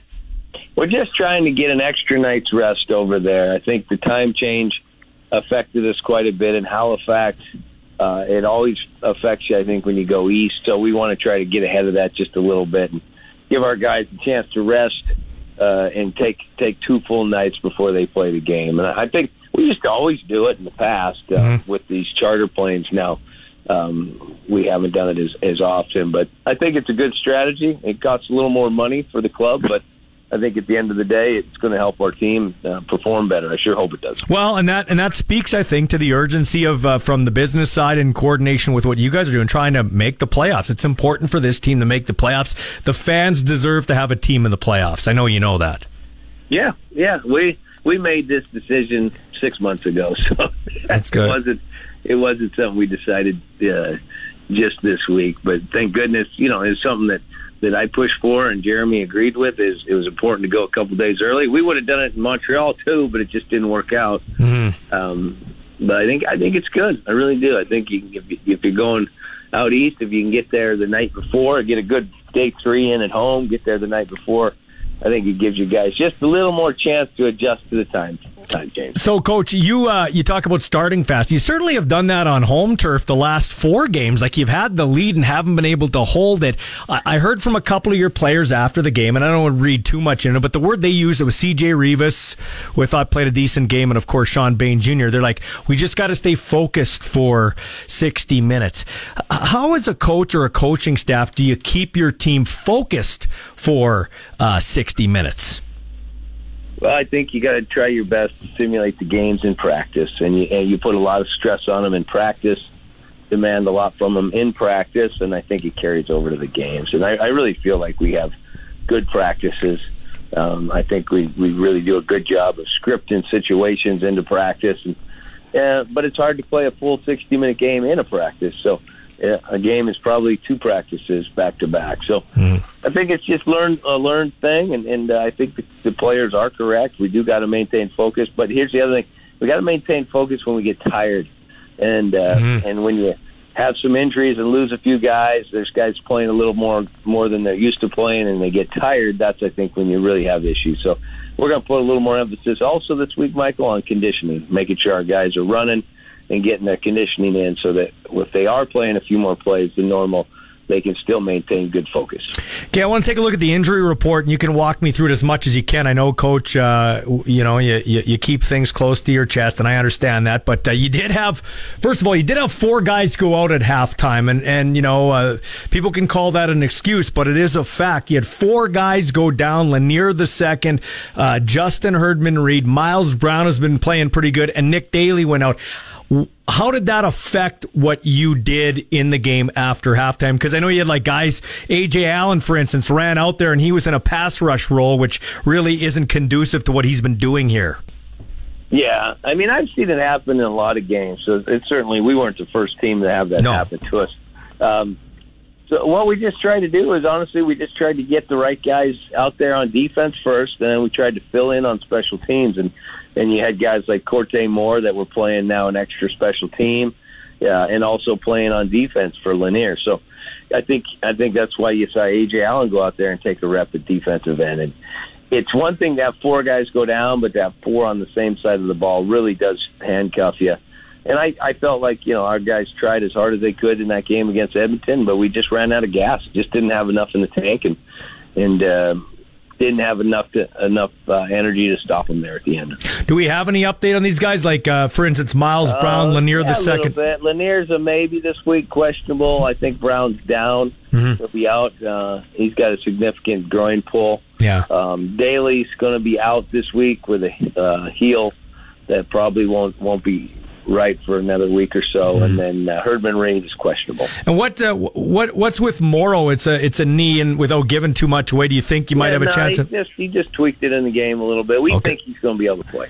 Okay, so I got a question here from Melanie before we go to break. Then I got a couple of other texts. Melanie wants to know, she wants you to take her through your strategy at the end of the game with regards to needing 2 scores. You and I talked about this after the game, but it's a text from Melanie. So just take us through that strategy. You're down by 9 with a minute to go or so.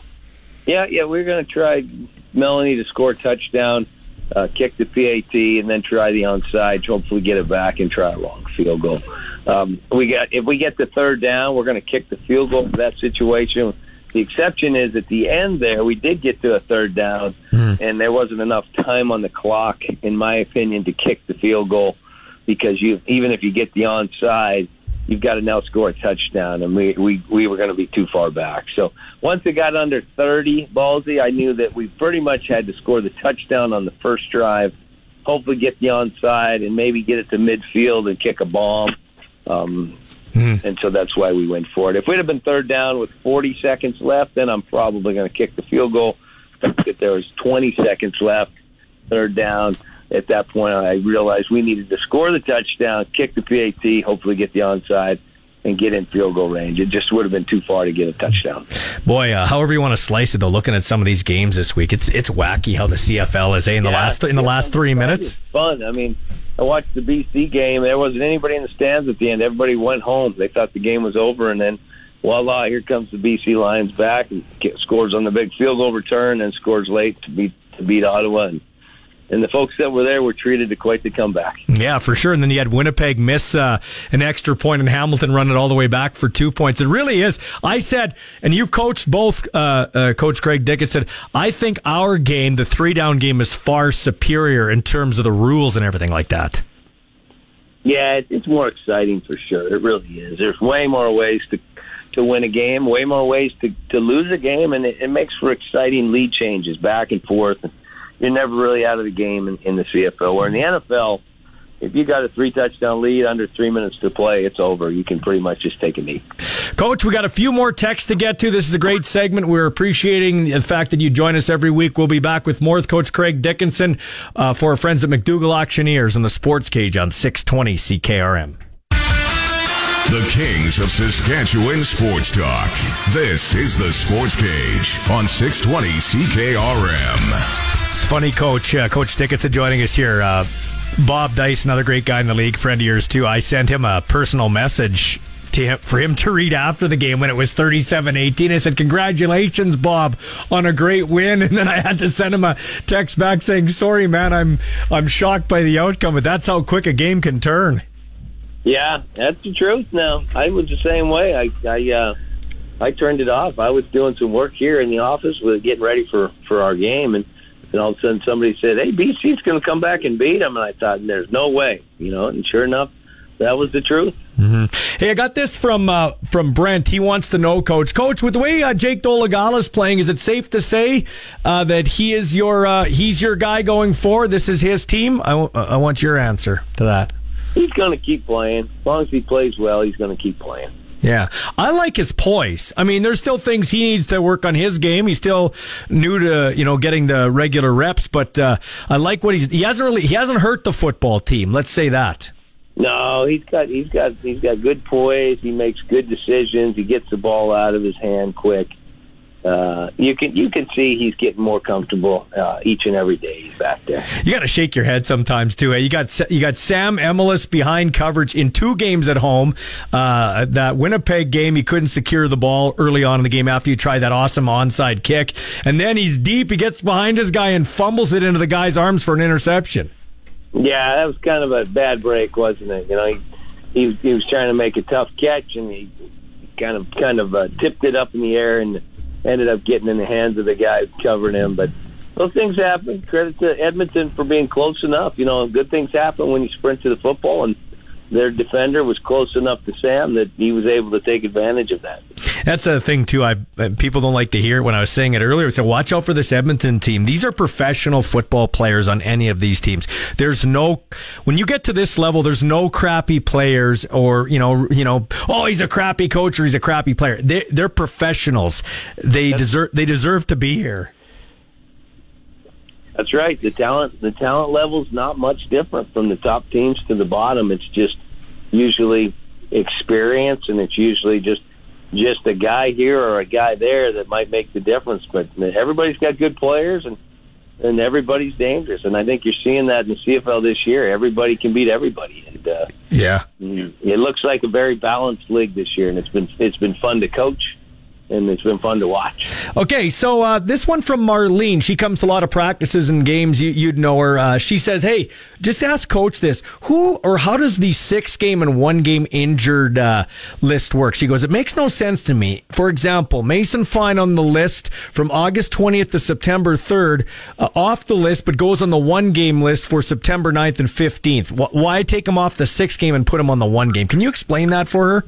Sure. The 6-game is designed to be used for players that have significant injuries, or players that have injuries where you're not sure when they're coming back. And because they're on the 6-game, they're not eligible to practice. So there's a penalty to the team, and basically it prevents teams from putting guys on the 6-game that aren't actually injured in such a way that they should, that they won't practice for a while. And if you got a guy with a hamstring or a back or any injury where it could be a concussion's another good example, where it could be a couple of weeks, but it could also be 6 to 8 weeks.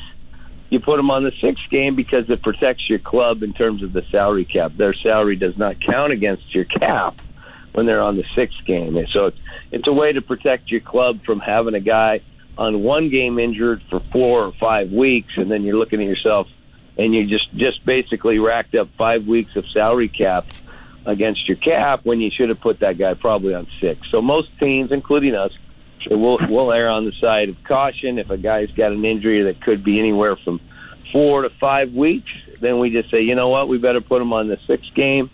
And if they heal faster than we expect, we can always pull them off. And then at that point, their salary counts against the cap. So it's just a way to protect you against possibly losing a bunch of cap space by having a bunch of guys on one. This is what makes Rider Nation so great. We got a text here from Murray Ord. He's a longtime Rough Rider fan, 65 years, and there's a lot of them listening right now out in Alberta. He's sending a text on behalf of them, and he said, can you pass this along to the coach? People were expecting a lot, maybe a 2-back set with Morrow and Hickson. We haven't seen a lot of Hickson. Injuries, ratio, we've talked about that, Coach. I know Hickson took the majority of the snaps here, but yourself, you got to win on the road here if you don't have a home playoff game, obviously, and you got to be able to run the ball. Your thoughts on the running game, and according to Murray, asked the coach, will we be able to work these two guys onto the roster at the same time in the same formation?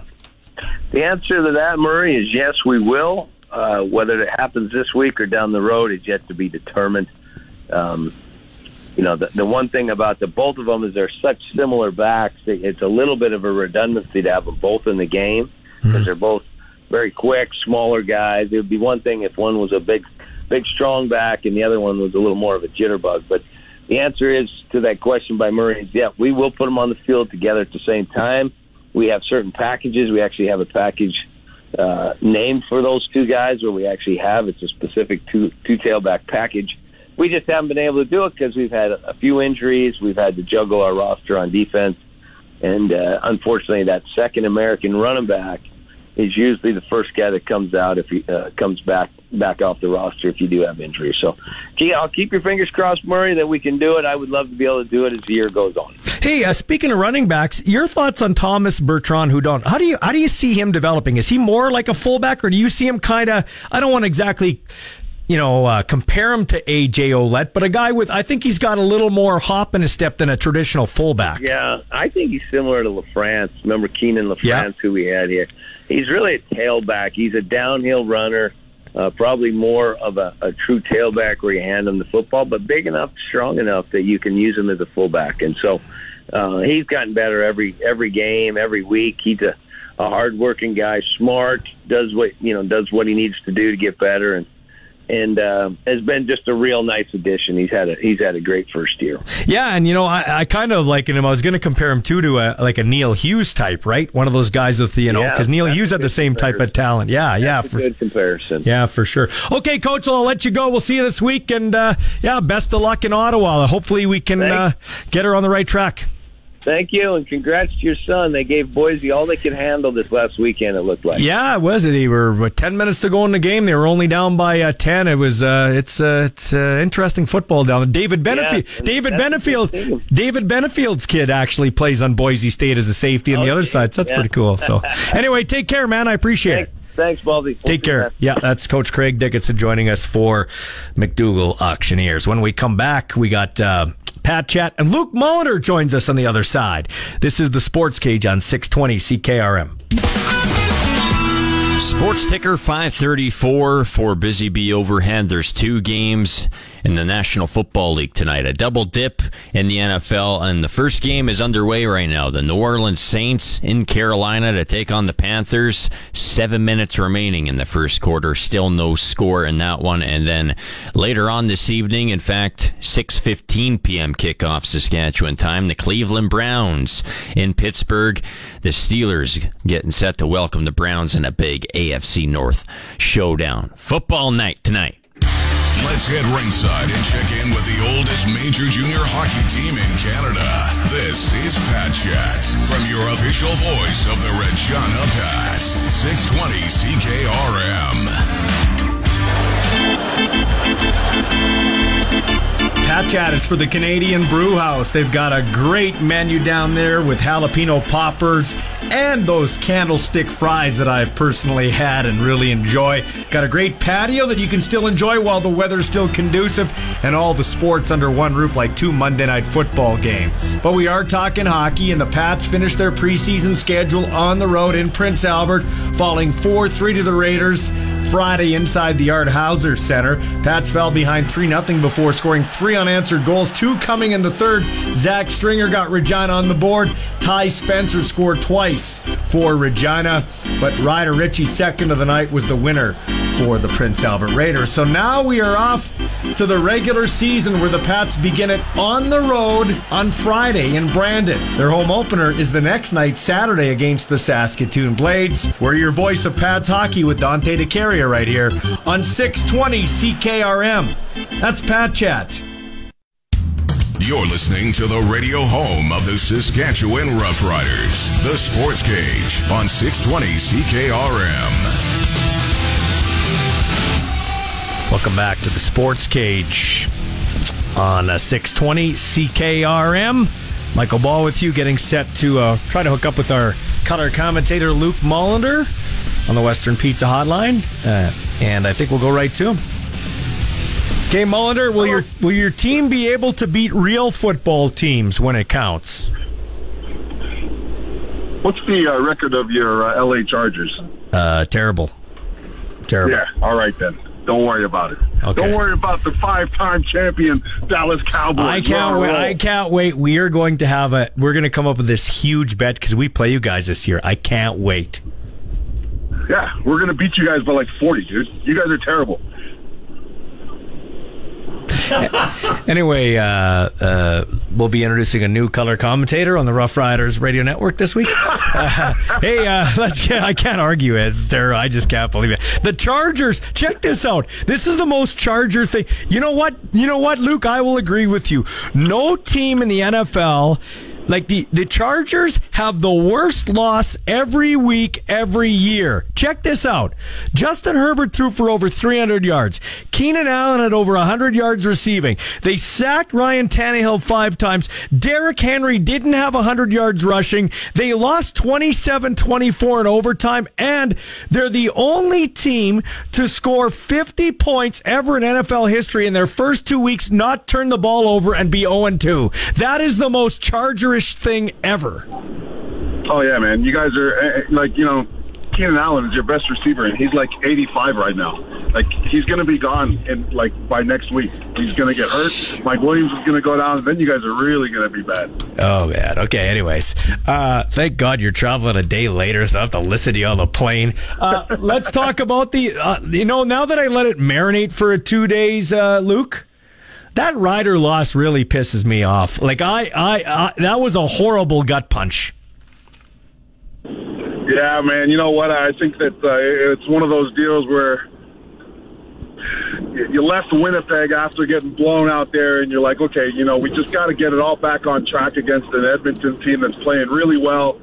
And that's just up until the last 4 minutes of that game, it was a great game, and you just, to be honest, the Ryder losses that they have right now, you could attribute to those losses. Oh, sorry. You can attribute those losses to like the last 3 minutes, right? I think that when you look at the Riders overall right now, unless they're up by a lot, that last 3 minutes, man, they're not that great in that scenario. And there's 2 things that you got to be able to do if you want to win a Grey Cup. You got to be able to win on the road, and you got to be able to navigate that last 3 minutes of a close game. And so far, that's been a challenge. So hopefully, the team continues to learn from it.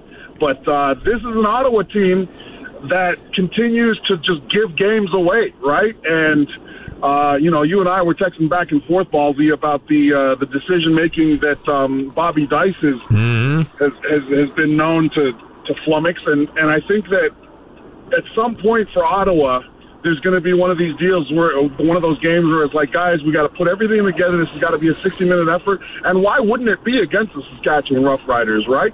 They're a team that struggles on the road, so I think they're going to get their best effort to date.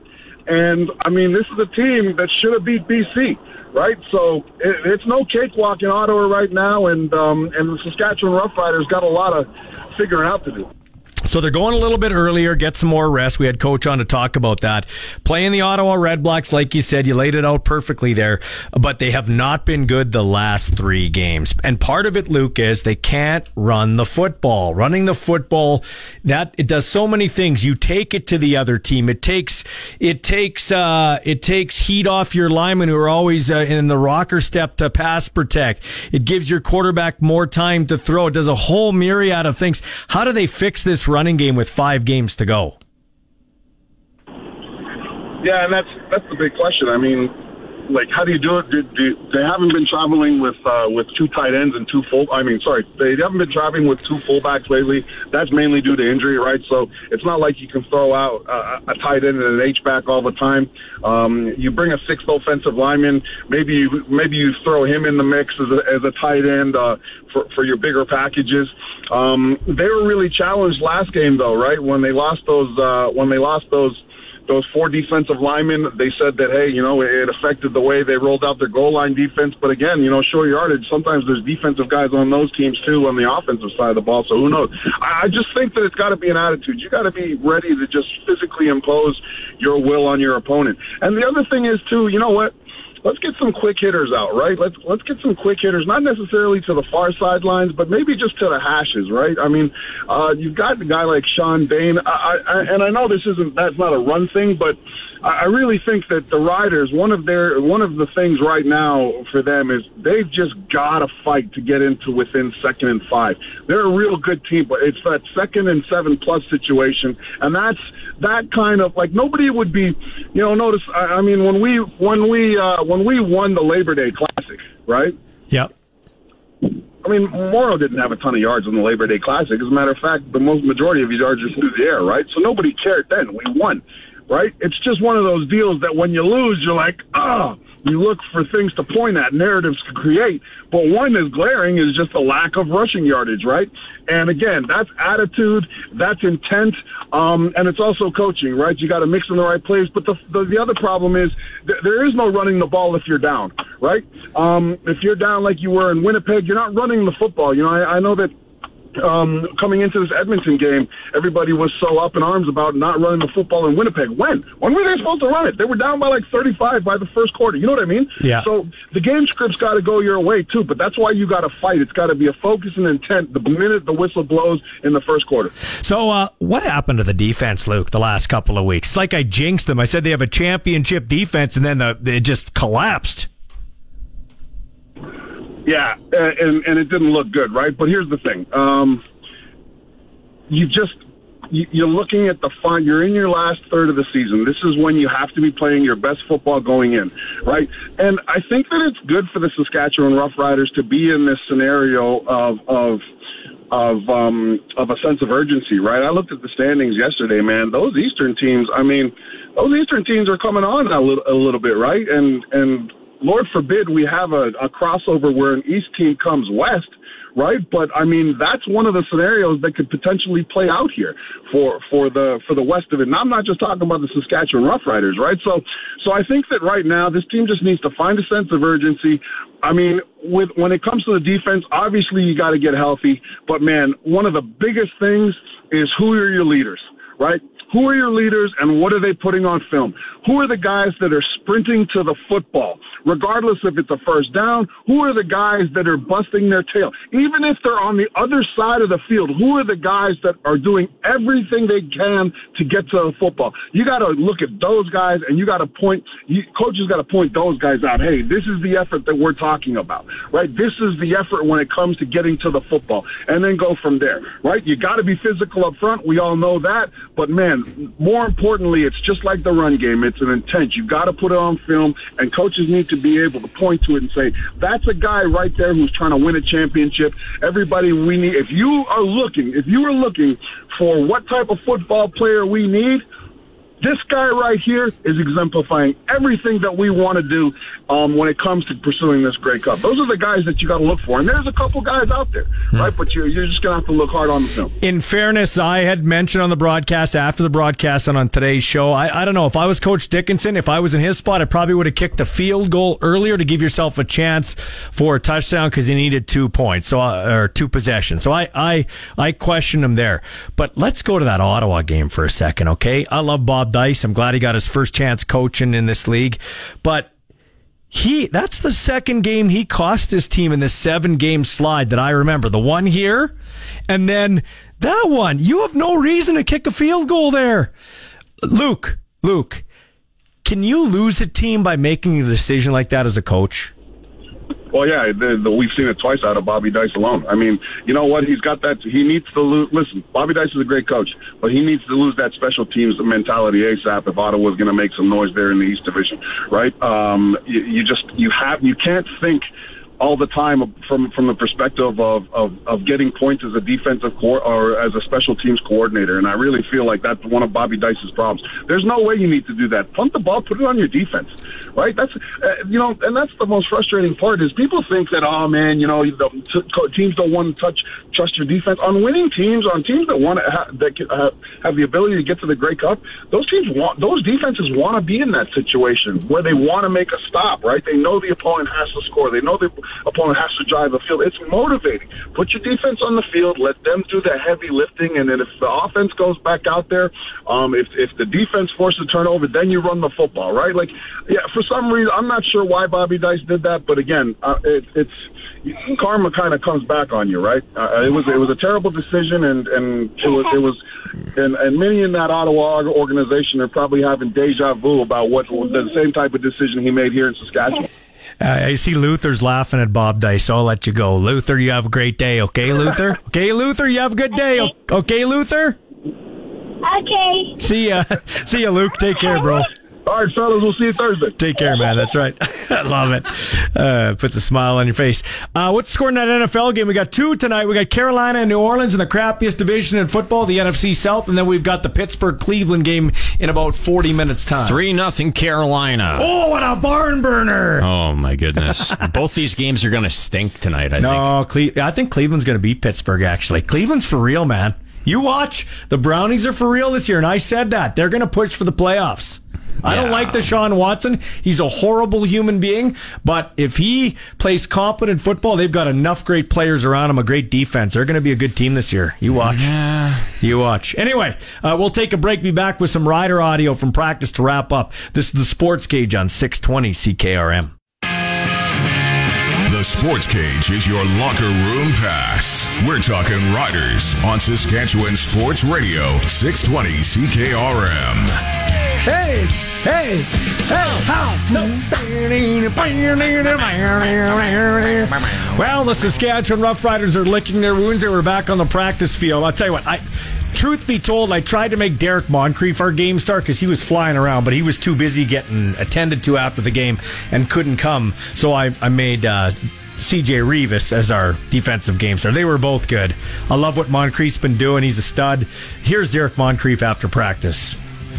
We just didn't play full 4 quarters, you know what I mean? We didn't come out and execute, and that was it. So we got to come out this week, just be 1-0. Looking forward to Ottawa, though. How do you fix that? What do you do as a players and everything? Same thing. Just take the same approach each and every day, but just increase the focus because you always want to trend up going into the playoffs.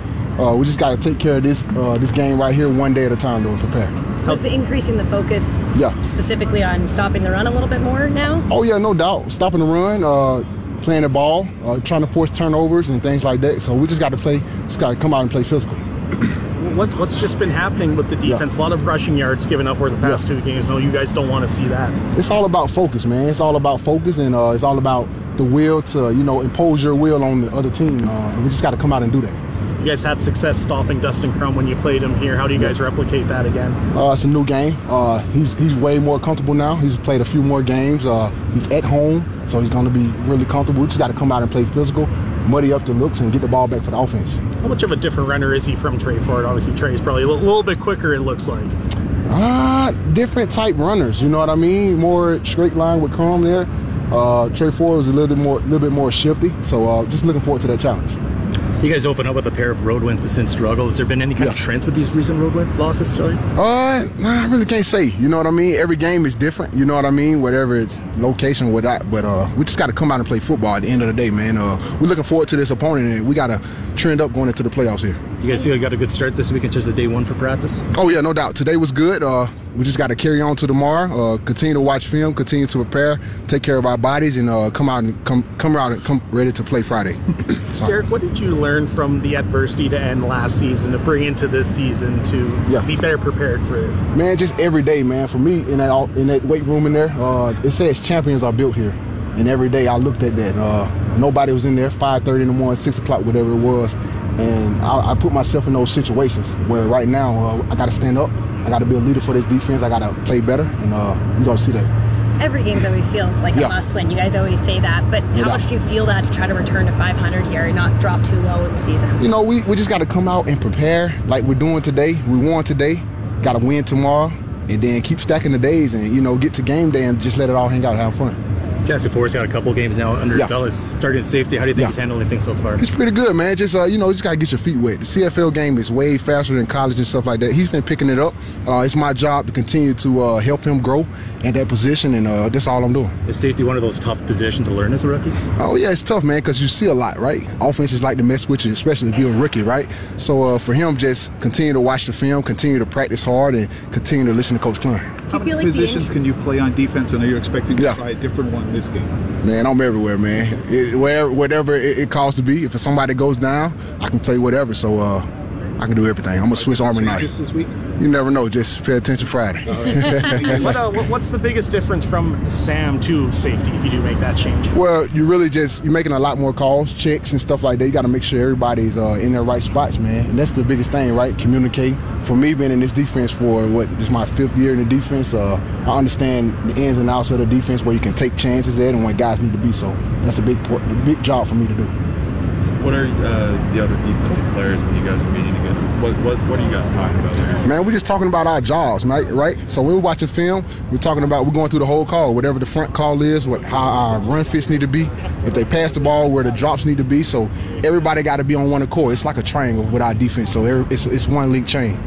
I know when we talk to you, like obviously we're talking to you after the fact, but tell me what it's like during the game when y'all are trying to talk about doing your jobs and make adjustments. Yeah, we just come, you can't really talk that much on the field. You can say something small, but you get to the sideline, you try to make adjustments. So each and every drive we come off the field, we got to make those adjustments, look at the eye pass and, try to do that. Did you guys have a message this week, or you personally, to the defense about trying to be a little better going forward again, stopping the run game? No doubt. We know what we got to do. We got to be physical. We got to do our jobs at the end of the day.